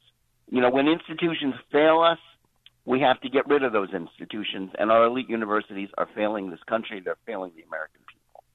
And then those elite universities send these identitarian-addled best and brightest, allegedly, to many sectors. Junior people in the in the Biden administration. Well, that's interns protesting. That. But let me make one point that I think is important, because you asked me, is Hamas winning the war? The information war. I think if you just read the New York Times, the Washington Post, maybe the Chicago Tribune, watch CNN and MSNBC, and maybe if you're on TikTok a lot, it can seem that way. Mm-hmm. But I do not believe that the vast majority of the American people buy into this. The majority of American people don't believe in woke ideology, and they still support Israel. And they understand who was the victim on October 7th, and that Israel has a right to defend itself and to get rid of the terrorists. And they don't believe that those terrorists should be allowed to get away with mass murder. I have confidence in the American people. Sometimes it's shaken, but I still have confidence in that fact. And if anybody were to run for president, if Joe Biden is to, winds up changing, his policies, as a result of the civil war within his party and the huge movement within, the Democratic establishment of the left, which dominates it and sort of betrays Israel, that's not a winning platform to be reelected for president. And I think he knows that. As much as he regrets the loss of his left-wing support, I don't believe the American people want that. And I think Joe Biden, to the extent that he understands anything these days, he has to know that. Well, I agree with you about the confidence in Americans, generally speaking. 25 plus. 18 to 24, it's more of a 50-50 proposition, as we know from public opinion surveys. But that's where I was going. The Biden administration and some of these Ivy League grads that go into, careers in politics and government so they can someday be Joe Biden. And this sort of internal struggle that's going on, which is why you get the middling rhetoric from the public-facing flacks for the administration like animatronic Anthony Blinken. Well, how do you think that is actually playing out? The rhetoric certainly is not inspired, and one wonders if the policies will flow from there, including sort of we want to extend the ceasefire kind of rhetoric you're getting from the spokeshumans for Biden. Yeah, I think this is an administration at war with itself. It doesn't know what to say or do. Biden and Blinken, I think, and I have to get, as much as I think their policies, especially in their appeasement of Iran, help set in motion the events that led to October 7th. They bear some responsibility there. But since then, their basic rhetoric has been good. They haven't cut off Israel. They have, to a large extent, supported it. But at the same time, they are responding to this revolt within their own party. The left wing of the Democratic Party is against Israel. And that they have tremendous influence. And listen, Biden has governed from the left. He was supposed to be a centrist. He has governed from the left in every way since he was elected. Right. Including he's a company man. Yeah, DEI, creating DEI plans for every government agency and departments, and creating woke commissars within every agency and department. But, so he's been trying to sort of jawbone the Israelis into pulling back. But, as much as, Prime Minister Benjamin Netanyahu, who is politically weak right now, he bears, he is he's on borrowed time because, he was the guy on whose watch this defense catastrophe happened. I think he knows he has to be able to say no to Biden, and he's made it clear to them that he's going to continue to say no. And they, Biden and Blinken are weak people. And to the extent that Israel shows strength and tells the American government that it's going to defend its people, it's going to wipe out Hamas or continue with its campaign to do that. And I don't think Biden wants a blow up with Israel. He doesn't want to blow up with Israel. He doesn't want to blow up with his left wing. So he muddles along, talking out of both sides of his mouth. And as far as the Israelis are concerned, if that's the worst that they're going to get out of Washington, they can live with it. Their worry is that at some point the left will put such pressure on Biden that he will flip on them, and that will be a problem. But in the end, Israel will still have to say no to him. If Biden's position flips to being you have to let Hamas get away with mass murder, Israel's going to say no, hard as that's going to be for them. Yeah, well, be wary of the company man. He goes where the zeitgeist in his party is. That's what he's done for 50 years. That's not going to change. Exactly. He doesn't want to blow up. He doesn't want to blow up with Iran either, and that's exactly how you get a blow up, as you know. Exactly. Jonathan Tobin, Editor-in-Chief, Jewish News Syndicate. Jonathan, thank you as always. Thank you. Thank you. Happy Hanukkah. And he joined us on our Turnkey.pro answer line. It's news, opinion, insight. This is Chicago's Morning Answer on AM 560. The Answer. Dan and Amy, we do have a new entrant into the race for president that has the potential to really shake things up. Potentially depose the big guy. Is it the rent's too high, man? Is he back? No. Rent too damn high. That's what's his name. It's a well-known perennial candidate who has run in several races in New York City, grew up in Baltimore, Maryland. He has got very specific plans. He's got an $800 billion plan to regenerate love in this country. Oh, and that's what we need. I want to introduce you to Paperboy Love Prince, a Democrat candidate for President of the United States. We need to spread love all across the world in a real way and take that very, very seriously. If you had war, I mean, some people, when they just hear shooting outside, they get afraid. And it's not a war. They're not coming for you. You get afraid. If there's an actual war on your soil, on your home, it's the most terrifying thing. But love, inspiration. I mean, if we actually tried that, if we put $800 billion into spreading love to folks, into supporting citizens in a way that starts to regenerate that love, because right now we're creating more terrorists. The more war, the more energy, the more hate, we're creating more terrorists, more people that are bloodthirsty for death and negativity. Why can't we create more people that want more love, that want more unity, that want more passion, that want to see us come together and create the future that we know is possible when we're living in our highest selves as people? I mean, $800 billion to regenerate love in this country seems like a bargain at twice the price. Not a big ask. I thought you were going to say Pat Paulson. Remember him? Yeah, he's not with us anymore. I know, he died. That doesn't mean he can't run, I suppose. But I met him in Cedar Rapids, Iowa back in the day and sat in and cheered for him and held a sign. Pat Paulson for president. I'd like to see a hour-long debate, Newsom-DeSantis style, hour-and-a-half-long debate, Newsom-DeSantis style, between Paperboy Love Prince and Marianne Williamson. It would be psychedelic. Connect with Dan and Amy on the AM 560 The Answer mobile app. Just text the word app to 64636 to download the app today. This is Chicago's Morning Answer with Dan Proft and Amy Jacobson on AM 560 The Answer.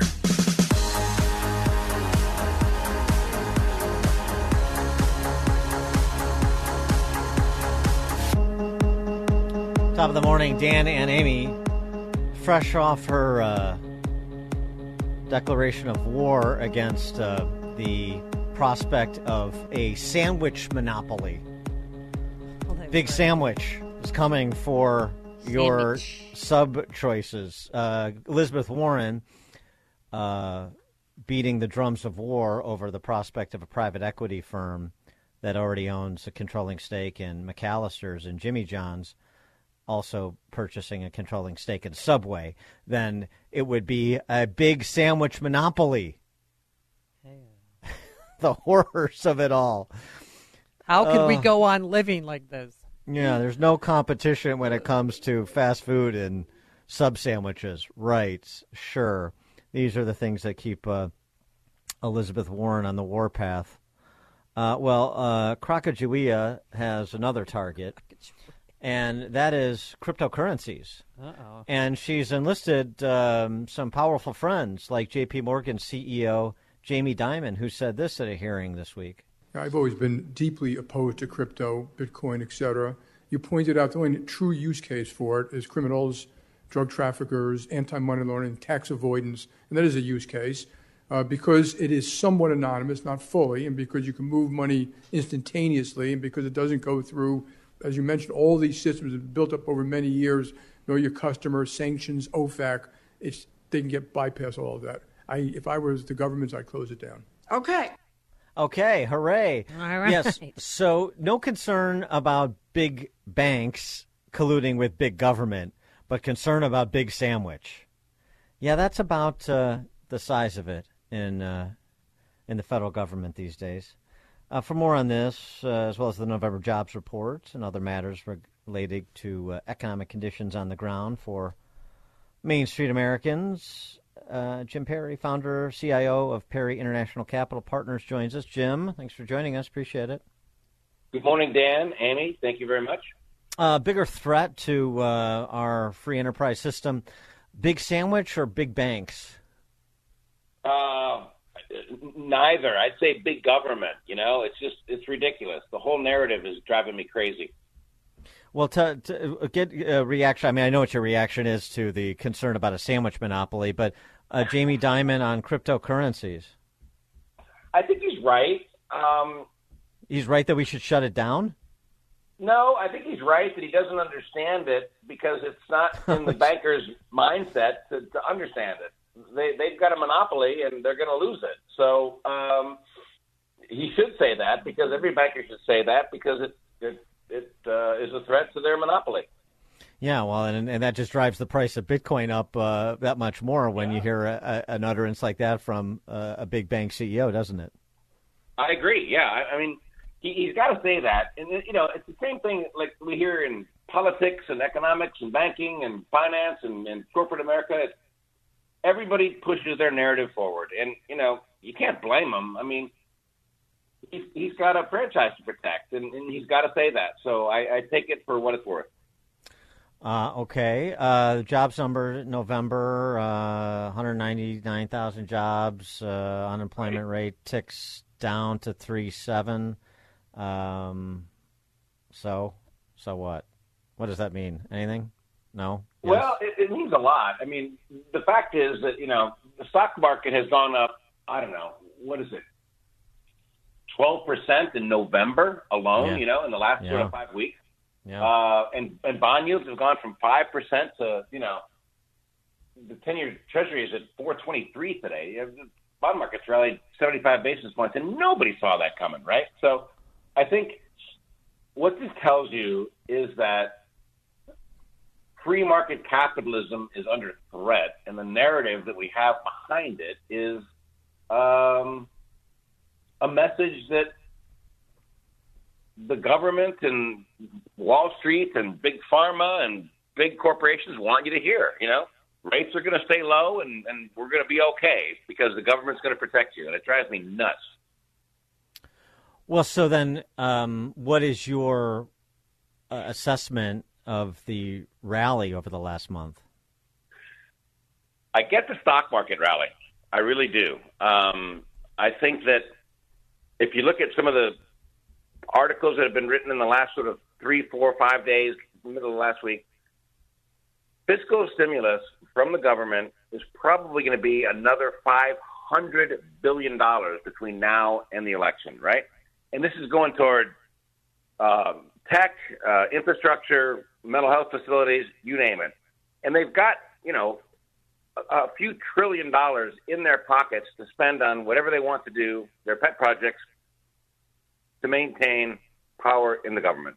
And I think that's reasonable. If I was the head of the Democratic Party and I wanted to stay in power, I would do the same thing. So I think this whole idea of a soft landing is nonsense. The fact is, GDP growth in this economy is probably going to be up in the fourth quarter 3%. It was up 5%, last quarter. And I think if I was in power, I would make sure that everybody's feeling like they've got a job and the economy's expanding. Okay. However, if it wasn't, well, go ahead. But under that theory, then the modern monetary theorists are right. Look, all this money that's being printed and pumped into the economy for John Podesta to distribute to Chinese green energy companies and so forth. This is just great news for America. We saw robust growth in the third quarter. We'll have above standard growth in the fourth quarter potentially. And we just keep going. Inflation's down. at least the rate of increase is down. That's something that Biden doesn't understand, I know, when he called on all of America's companies to reduce its prices because inflation's only increasing at 3.2%. But regardless, who cares? I mean, it's just all central planning and all industrial policy. Stay the course, and we'll continue to see the Dow go through, equities go through the roof, and people feel better about their purchasing power and full employment and so forth. I mean, there's no consequences to profligate printing and spending, you're saying. Right. Everything's beautiful. You tell a lie and let everybody sort of hear it, drink the Kool-Aid, It drives me nuts, and I'm very upset about the markets right now because they should throw back on what's going on out here. I think that the trouble with the narrative is that, and quite honestly, from a GDP standpoint, a growth standpoint, as we've talked about before, Dan, averages hide more than they reveal, right? And the fact is that this is a big country, and it's a big economy, and it's a big machine, and there's a lot of moving parts to it. But the reason unemployment is still low is because the government is spending as much money as they can to make sure that Bidenomics doesn't look like it's falling through a crater right now. And if you go around the country, and I've been traveling a lot in the last month or two, every highway, every airport, every mental health facility, every wellness center, every school, there's construction everywhere. And I think the government is trying to do this to make everybody feel like there's something going on. The reality is that the economy is doing fine. There is no such thing as a soft landing. We're going to get 2% or 3% growth, and inflation is still going to be with us. And the fact that the market has decided to not think about it for the last 6 weeks angers me. But if everything's going well, then why do 70% of people think the country's on the wrong track? That's usually driven by their economic outlook. Well, it's because of inflation. When is that going to go down? I mean, a box of cereal was $4. Now it's $12. That doesn't make sense to me. Right. Amy, you're right. Dan, you're right. I mean, the economy is bifurcated. 70%, 75% of the households in this country are really struggling to get a balanced budget. They're in debt. They've got car payments and lease payments and college payments and healthcare payments, and that's bad. The problem is that the 10% or the 5% or the 2% of the people that own the assets in this country, and they've got a lot of them, I mean, if you look at GDP as sort of whatever, 29 billion, right? The stock market capitalization is 44 trillion. Bond market's worth, the government bond market's worth 33. The wealth in this country, the private wealth in this country is $154.4 trillion. And these people, most of them are over 60 years old. They are spending their money. They're going on cruises. They're flying. Airlines are full. Airports are full. Highways are crowded. People are spending money. But it's not everybody. It's just the people that own assets. They are ahead of inflation. Everybody else is in big trouble. And I think that they really want the government to take care of them. It's very unique to me, and it's not economic. It's central planning. So what is your prediction about consumer spend? Since that's what's driving all this, as you say, and the government is driving that to a certain extent. So what? I mean, there's one approach that just says we'll keep printing and distributing. And the other approach is if you don't continue to do that, then consumer spending is going to crater at some point. Well, everybody keeps saying that. And your point is well taken, Dan, and I agree. But, if you look at this sort of Thanksgiving spending thing, Black Friday and Cyber Monday, the spending that came through the system, whether it be real retail or online, there was 200 million purchases of stuff over Thanksgiving weekend, right? Yeah, but you also, but this is also against the backdrop of consumer debt spiking. 100%. So as at some point, the consumer is going to face. We talked about credit crunch in the commercial sector over the last 6 months. At some point, there's going to be a credit crunch at the household level. Did we lose Jim? A logical end game, right? We think that. But, I know a lot of economists and friends of mine. I talked to two of them yesterday, and these guys think there's going to be a giant recession. Two guys, very good friends of mine, very close people. I'm not going to mention their names now. But the fact is, they've been talking about a recession for 3 years, right? And we still haven't got one. So what's changed? What has changed in this economy right now? And what's changed is the government doesn't seem to care about printing $1 trillion, a month, really, to keep things going. This is a short-term Kool-Aid acid test or something that says we are going to make sure we get reelected and we are going to keep spending money on everything that we want to spend money on, and we're going to maintain power. And I think that people have to wake up and recognize that the economy is becoming, controlled by the government more so than ever before, including like today, right? So, I don't know. That's my view. Jim Perry, founder, CIO, Perry International Capital Partners. Jim, thanks as always. Appreciate it.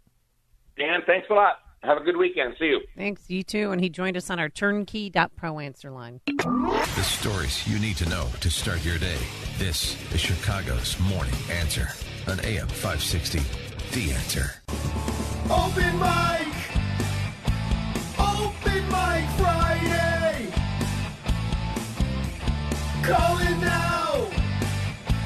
Open mic Friday! Top of the morning, Dan and Amy. Yes, that means it's time for Open Mic Friday. It's that time of the week. 312-642-5600, turnkey.pro answer line, taking your calls with comments, compliments, criticisms, concerns, general crack pottery. We'll take it all.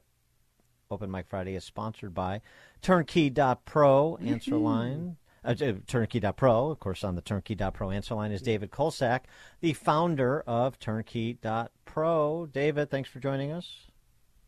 Good morning. I just wanted to say, going back to that business benefactor program, I started your station 12 years ago with the business benefactor program, and look what it's done for me. I mean, no, that's a good point. I just want to say it's a great program. It's a great program, and I think it's a great way to get your feet wet if you want to advertise on a radio station that listens to people like you. And I think it's a really cool thing.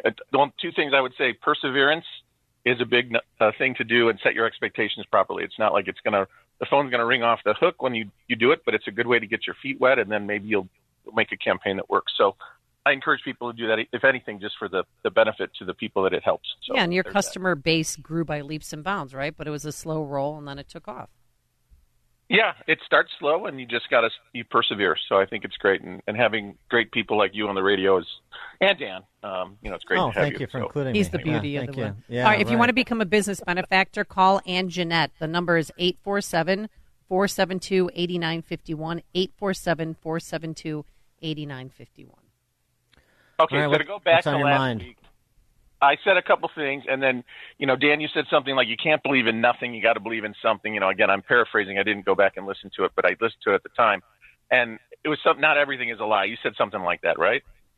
Well, I just said, what I said, quoting Chesterton, was that people don't believe in nothing. What happens when people stop believing in God, they don't believe in nothing, they believe in anything. And my point was to say that people are going to believe in some things, so then it just becomes a question of, what do they believe in? What do they decide to trust? Because they are going to trust some things that they can't be 100% certain of.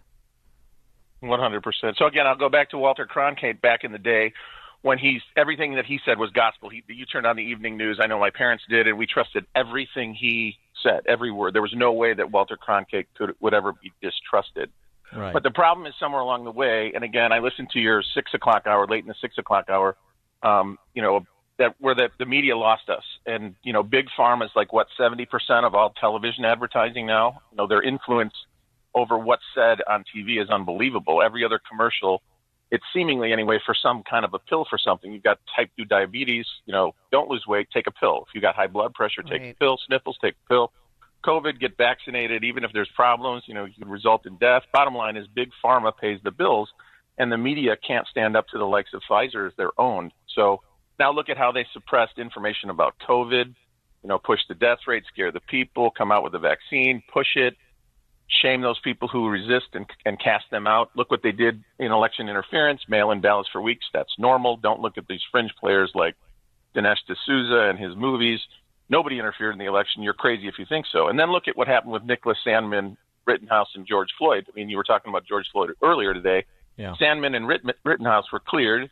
George Floyd died of a fentanyl overdose, and yet he was buried in a gold casket in a funeral for a king. I mean, the And story he had 3 funerals. Remember, nobody could have funerals back then, and he had 3 of them in 3 different states. He had them, and no mask, and running a funeral home. I mean, I got to tell you how angry that made me, and we just threw our arms up and be like, well, I guess there's 2 sets of rules. Anyway, and then how about January 6th? That's a whole different ballgame today than when it was 3 years ago.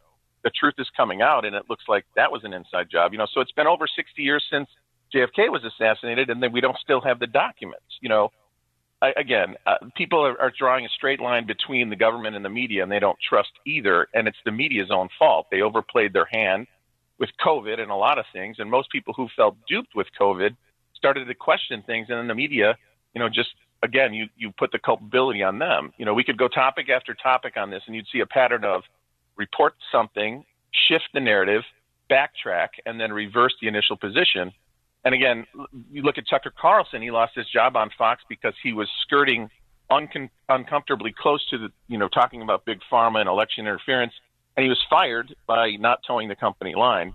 Now he's got one of the largest megaphones on the internet, and there's no one that's going to stop him, at least not right now. So the distrust in the mainstream media has led people to find those voices, like you talk about, Dan, other places for information, citizen journalists, people who are just normal people posting things in real time on social media. You know, the liberation of X, the rise of Truth Social, Telegram, Gab, Parler, Rumble, etc. You know, so go back to the point that you have to believe in something. I would say that people are starting to use their own discernment on what they believe and don't believe. The problem is that the media did this themselves, and I think they're turning back. You know, trusting the likes of Lester Holt and Savannah Guthrie. I mean, yuck. The major networks are being replaced with the likes of Tucker Carlson, Glenn Greenwald, Victor Davis Hanson, Richard Citizen Journalist. And even if you can prove a case for something that's ironclad, there's a certain amount of people who will never believe the truth, even if it hits them in the face. So, yeah, you've got to believe in something. It's up to you as an individual to decide for yourself. It reminds me, again, and I'll wind up here, great underdog stories. People are always looking for heroes. You know, look at when a big football game is won and the people take down the goalposts. You know, could this be representative of getting off their leashes to break down barriers? Imagine if someone told you that you're on a 6-foot leash and you can't get beyond that distance, so you never go beyond 6 feet and you obey. But then one day you find out that there's never been a leash. And so we've all seen in nature the army of tiny ants carrying the big dragonfly off. When I look at society today, it looks like all of us ants are seeing that there's safety in numbers. So it just takes a little courage to go against the grain and question what we're being told and believe in something. So thanks, guys. Have a great weekend. Thanks for the call. David Kolsak, Turnkey.pro.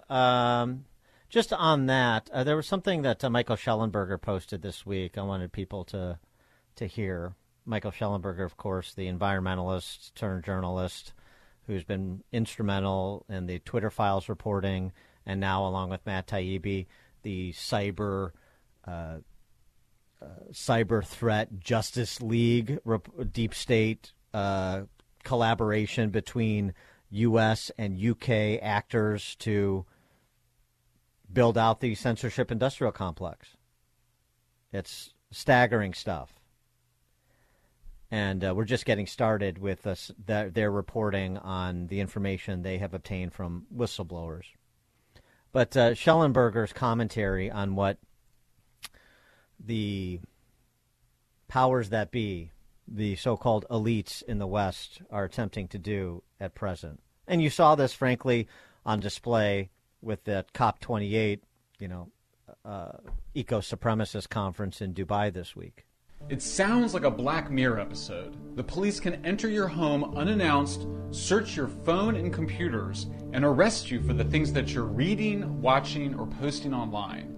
If you refuse, you could be sentenced to 12 months in prison. But it's not a Black Mirror episode. It's worse than that. It's real life. At this very moment, the government of Ireland is trying to pass a law before Christmas that will let the police go into people's homes and confiscate their phones and computers. Now, you might think Ireland doesn't matter, that it could disappear tomorrow without much impact. But Ireland does matter. It's the test case for the next phase of the global crackdown by military and intelligence forces and their agents that's been happening over the last 7 years. What they used to call a conspiracy theory has now been confirmed as true. Our research has exposed a far-reaching plan by military and intelligence agencies in the United States, Britain, and other nations to subvert the democratic process and engage in activities that have a basis in military techniques and which are tantamount to attempts at thought control. This isn't about censoring the far right. This is about censoring independent journalism. And if you're in Ireland, this is about censoring you. One understandable response to all this is to ignore it and hope it goes away, or wish that it won't affect you. And maybe it won't, but our ancestors fought and died for the right to speak our truths, particularly about controversial cultural and political issues. And already we're fighting back and making progress. The Irish government was forced to back off this law once already, and we can make them back off again. Free thinkers in the United States and around the world must stand up now for Ireland. We have to fight the totalitarians over there so that we don't have to fight them over here. We need to send a message to the politicians and the police that the world stands with the people of Ireland and their first and fundamental right. Please share this message and consider donating to a special free speech fund at censorshipindustrialcomplex.org. If we don't act now... Well, and, oh, by the way, we've got to fight them here, too, as we well know. We've seen this with college campuses, particularly those colleges that enjoy the most sort of status as the repositories of the best and the brightest. I mean, the Ireland standard, and this is the sentimentality that's taken hold among such a large percentage of the populations of the West. The standard for censoring somebody's speech in Ireland under the proposal that Schellenberg is referencing, if what you say makes someone uncomfortable. Right, then that's enough for them. Well, I mean, sure, nobody wants anybody to be uncomfortable, and you want the government to enforce that arbitrary comfort level and decide who is it that it's okay to make uncomfortable, conservatives, and who is it that is not, it's not okay. And how open-ended, and there's zero limiting principle to a subjective standard like that. It's lunacy. I don't mind. And it's reality. Yeah, it is reality. All right, can I get something off my chest? Yeah, go ahead. Okay, so deconstruction began on that tent city, Johnsonville, tent city, California, yesterday, and they're taking the materials, whatever they can, that was not contaminated, and I don't know who's going to deem what's contaminated, over to 115th and Halsted. So it was a $14 million-ish mistake. And here's what Alderman Vasquez, my BFF, had to say about that. We're seeing an administration trying to do its best to solve a crisis that is unprecedented. That's going to lead to good and bad calls. It's just a bad call, Dan. That's what it was. It's a bad call. And if you think, Pritzker and Johnson are at odds with each other, Governor Pritzker addressed his relationship with Johnson. The fact is that we have communication together. They're friendly communications. We sometimes recognize that we have a difference of opinion, and we work it through. Yeah, right. Whatever. The sanitized bull jive that you get all the time. So 115th and Halsted, now we're going to see if the residents of Mosley's Ward do the same things as the residents of Brighton Park. And but that's going to be a tough sell. I mean, I say again, I think that they have a real identitarian problem of their own making, of course, because they're all identitarians, which is that the center of gravity in the black and white wards is pretty strongly against this. The only chance they really have is in the heavily Latino, even if not majority, the heavily Latino, like in Portage Park, heavily Latino neighborhoods and wards. It's going to be very interesting to see how this plays out. They don't have enough capacity, though, in just those wards for the numbers that they're dealing with. But they have to do something. So, St. Bartholomew, they had a protest outside yesterday. The same thing. It's just a different neighborhood. They don't want 350 families coming there. I think it's a crime against the people of the United States of America, and it's time that we stand for what is right. Yeah, but Portage Park, they're going to get away with it because of the combination of the arch, and 40% of that ward is Latino. And I'm not saying that means that community, that neighborhood. I'm not saying that it means that all Latinos support this. Clearly, that's not true. But this is reflective of the representation the majority Latino neighborhoods and wards have chosen. people like your buddy Vasquez and Carlos Ramirez Rosa. The Latino caucus, if you will, in the city hall outside of Ray Lopez are a bunch of Marxists. Right. So, I mean, again, you play these one-off bites and some of these sidewalk press conferences, and you don't get too excited about what the political reality is on the ground in most of these wards. And also, too, yesterday, all these aldermen met at City Hall because they want to make sure that do you want to continue to be a sanctuary city? They want to make sure that that's off the ballot. There's another push for that now. Yeah. Please. Carmen in Crown Point, you're on Chicago's Morning Answer. Good morning. I just want to speak to the Jamie Dimon saying that, digital currency is going to promote, more than clandestine activities without government oversight. Yet J.P. Morgan Chase had to pay out $75 million to the victims from Jeffrey Epstein for allowing him to carry on his services through J.P. Morgan for 15 years. That is rather ironic, isn't it, Yep. Carmen? Yeah. Yeah, good point. Uh-huh. Yeah. Well, again, being in bed with big government means never having to say you're sorry. Rick in Downers Grove. Hey, good morning. Hey, a couple things real quick. And it's like the frustration level's through the roof nowadays, especially with the Hunter Biden, Joe Biden thing, because there's just reams of evidence that they sold out the country to the highest bidder.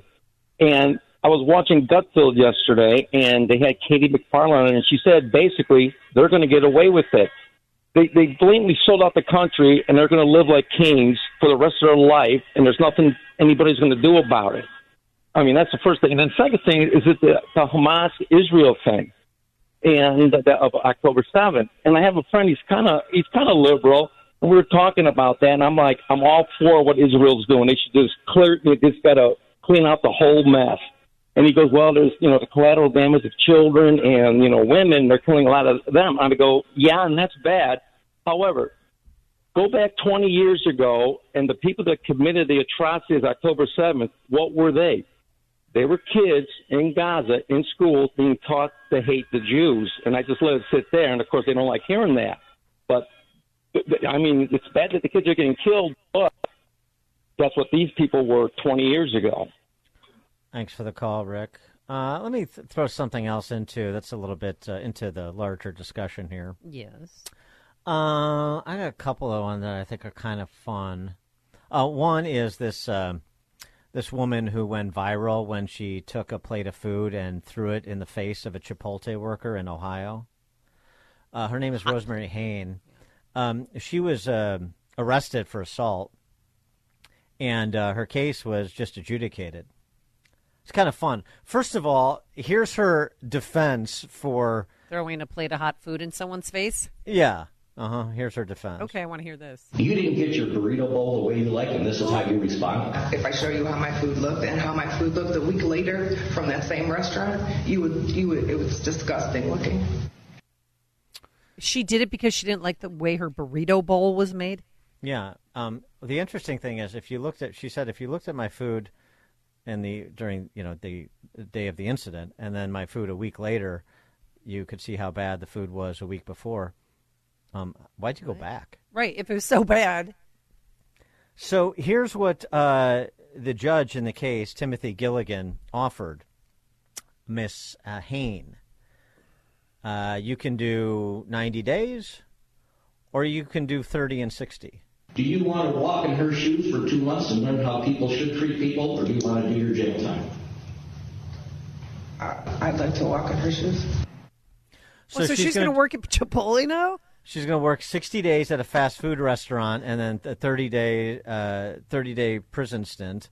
Here's the judge explaining his sentence. So I thought, why should the city taxpayers pay for her and feed her for 90 days in jail if I can teach her a sense of empathy? The old walk a mile in the shoes of that worker you threw food at. Oh, I love that. I kind of like that. Yeah, I like that too. I haven't been back to Chipotle since some snot-nosed kid asked to see my COVID vaccination card. during that time. Remember when we had that vaccine mandate? I'm like, you know what? Yeah, I recall that. Yes, it yeah, drove you out of the right. state because you're nowhere to go, nowhere to eat, nowhere to have fun. So yeah, I have not been back there because I'm not going to tolerate that. Eduardo in Tampa Bay. Yeah, good morning. I saw this in the Tampa Times. Single units per 100,000. Florida 45, South Carolina 56, and Illinois 6. So some of us are moving on up. Wait. Oh, did people get that? What was it? Don't ask me. I'm blonde. I didn't really get the numbers. Did anybody get that? But I think the takeaway is that real estate in places like Florida and South Carolina is appreciating, and it's not the case in Illinois. If that was his point, then yes, that's true.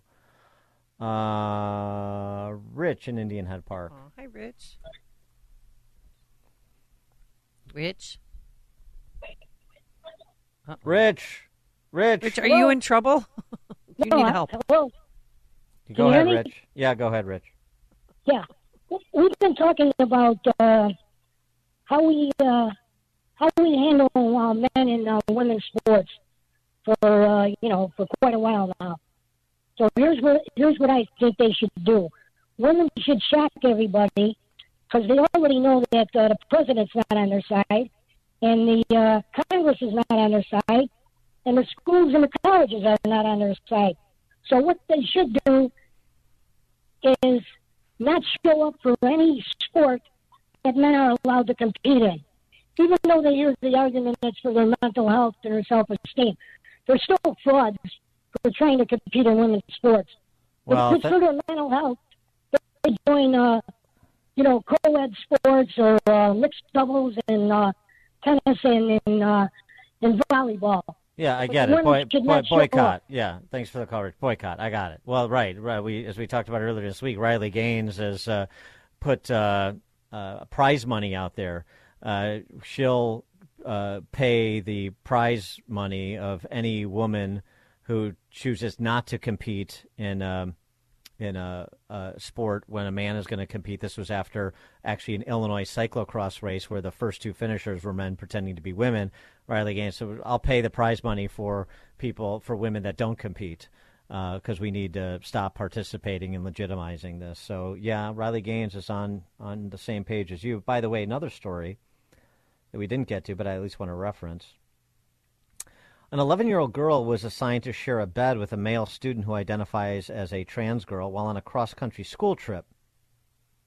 The girl's parents are now calling on the government school system to provide answers and clarification of its policies related to children who identify as trans. This happened in Jefferson County, Colorado. 11-year-old girl shares a bed with a boy on a cross-country school trip. School trip, to compete, and parents aren't notified. Issue with that? And by the way, it's just... Did she have to? Did she do it? Yeah, they found out after the fact. What does the 11-year-old know? They're just following orders. 11. Also, I mean, it's and this is going into everything now too. It's not just sports, but also the arts. Teenage boy who identifies as a girl heading to the Irish Dancing World Championships after finishing first in the Southern Regional competition in Ireland. Wait, they're invading Irish dance? Yeah. That's where I'm going to put my foot down. Well, the guy is so novel because dance is dominated by women, and the politics of as you heard from Schellenberg earlier, the politics that's so Marxist in Ireland. So, of course, the 14-year-old boy is going to the Irish Dancing World Championships. Yeah, okay. Well, when is it going to stop? Well, I don't know. When's it going to stop? Ralph and Wilmette. Hey, thanks for taking the call. I've heard everyone talking about the president of the university dancing around the idea that it's perfectly okay to protest for Palestinians to take over, Israel, and that it's not violent or bad for them to suggest genocide. However, no one compares or contrasts that to the violence that you do someone when you get their pronouns wrong. if you get something, if you miscall someone's sexuality, you're doing violence to them. And that compared to the violence they're doing in these protests is just absurd. I thought that somebody could get some headway from that. Thank you. Thanks for the call, Ralph. Bob in Buffalo Grove. Yeah, good morning, Dan and Amy. Thanks for taking my call. Let me go back to your Wednesday program when you had so much news comments to offer. I wasn't able to get through, and you changed the topic. But you played the soundbite of Dick Durbin, totally clueless on the Epstein case and the infamous Lolita Express. Is Durbin that ignorant? No, he's lying. He's not lying? ignorant. He's lying. Well, yeah, I mean, protecting. Well, that's the question. Thanks for the call, Bob. He could Who be is he protecting protecting? himself, or maybe somebody else in the Democratic Party, a higher up. There's a Senate. We played the clip from Yeah. Marsha Blackburn, November 9th Senate Judiciary Committee meeting, where she asked for a subpoena to be issued for the Epstein flight logs. And then this week, Durbin is cornered by Hillary Vaughn from Fox News, and he said, "It's the first I've heard of any interest in the Epstein flight logs. Nobody's brought this to my attention." Oh, That's what a not true. sack of lies. Yeah, well, he's a sack of Durbin. That's what he does. Sack of Durbin, sack of lies. With the sack of Durbin, you get the sack of lies. Jordan in Antioch. It's a con man.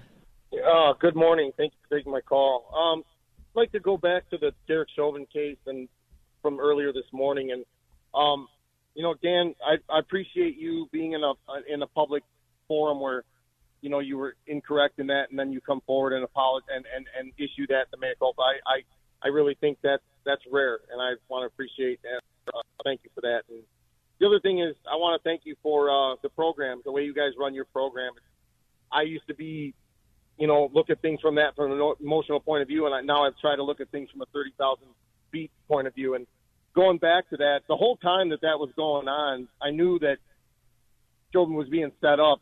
You look at the way you got to remember, right from the get-go, he said he couldn't breathe. Then they tried to put him in a squad, and he said he was claustrophobic, he couldn't breathe. So that was why he was on the ground, so that he could breathe. I've been in that position where I've had an officer with his leg in that position. I was not the one being arrested. You have to keep in mind that these guys show up to a call, and they have no idea what's going on. And that was what the officer told me. I was jumped by 3 guys. Cops show up. There's 4 guys throwing hooks. Next thing I know, I'm laying on the ground. I'm yelling at them. I didn't do anything. And the officer said, "Look, we got witnesses, but we don't know what's going on. So just chill and let us figure this out, and then everybody can go home." That's what they were doing. He would not have been able to speak if there were a leg on his knee, on his neck. So that's a load of crap. The other thing about that is, the comment was about the mother and the bylaw or the rules or whatever, and why weren't these police officers that had left, why didn't they come forward? And I think you have to look at that from a human standpoint. Those guys got away from that department, and they were out. They were free. And I think in their minds, probably the last thing that they wanted to do was come forward so that some journalist or some paralegal that worked for the mayor could go back through and dig up 15 years of cases that they were on to try to find an instance to hang them on. So I think that's probably why. It's not right.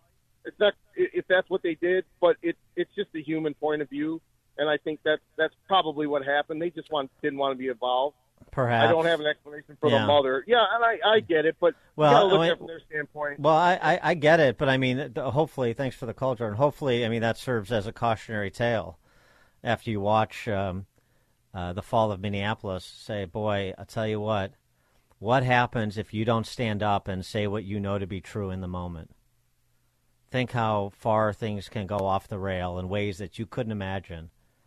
So the moral imperative to remember to be courageous in the moment. Yeah, I mean, I get it. I get why. But, boy. You're gonna have a lot of regrets if you don't, I guess is my point. Like a lot of those officers you'll see interviewed, if you watch the documentary, clearly feel. A lot of the officers pretty emotional about what happened. Tom in Blue Island. Hey, good morning, Dan and Amy. Dan, you referenced the movie City Hall earlier, and I just wanted to add to that. In that scene, the mobster who is the sophisticate. Danny Aiello is kind of trying to waffle his way out of having to kill himself, and the mobster makes clear to him if he doesn't follow through with what they want him to do, that it won't just be him, it'll be his wife as well. And The comparison I wanted to make to that is the Hunter Biden is just the start. Joe Biden was the candidate of the steal in 2020. And he was the candidate of the steal because he's corrupt and his family's corrupt, and Obama and Axelrod and everyone knows it. And maybe there's some things going on now where the Bidens aren't doing what they're supposed to. And I think this is an indictment as a start of another cycle of you better do what we tell you to do or else there's going to be repercussions. Thanks for the call, Tom. We tried to close the door, and we just couldn't get it closed, Frank. Yeah. I want to do it again. By the way, movie recommendation, since City Hall was brought up. Holiday movie recommendation for over the weekend? Oh, boy. Don't tell me you're going to recommend a Hallmark film. No, I'm not going to recommend a Hallmark film because I'm an adult. Paul Giamatti's new film, The Holdovers. Mm-hmm. Yeah, very good. All right. Also, too, are you watching the reboot of Frasier? I am not. Well, get somebody to buy you a Paramount subscription so you can, because you want to support Kelsey Grammer, who in this BBC interview communicated that he still supports Trump. Speaking of courage in a difficult environment like Hollywood, but at this point, what does Kelsey Grammer have to worry about? I got to ask you about politics before we finish. You mentioned Roseanne early on, who had a great comeback, but also was a Trump supporter. You were a Trump supporter. I'm fascinated to know if you still are. I am, and I'll let that be the end of it.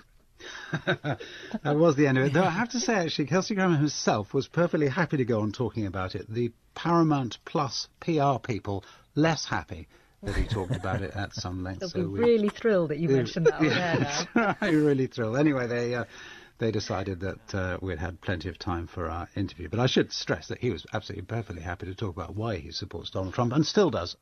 I love it. Well, that's fine. I mean, yeah, you got all these junior flags losing their minds, and okay, fine. But maybe we'll see Kelsey Grammer on the stump with Trump. Oh, I'm sure. In 24. Hey, why don't you give me your Paramount login, and then I can watch it. I'll take that under advisement. Okay. Maybe if Christmas comes early for the Jacobsons. Maybe if someone's good for the rest of the month, find something in her stocking.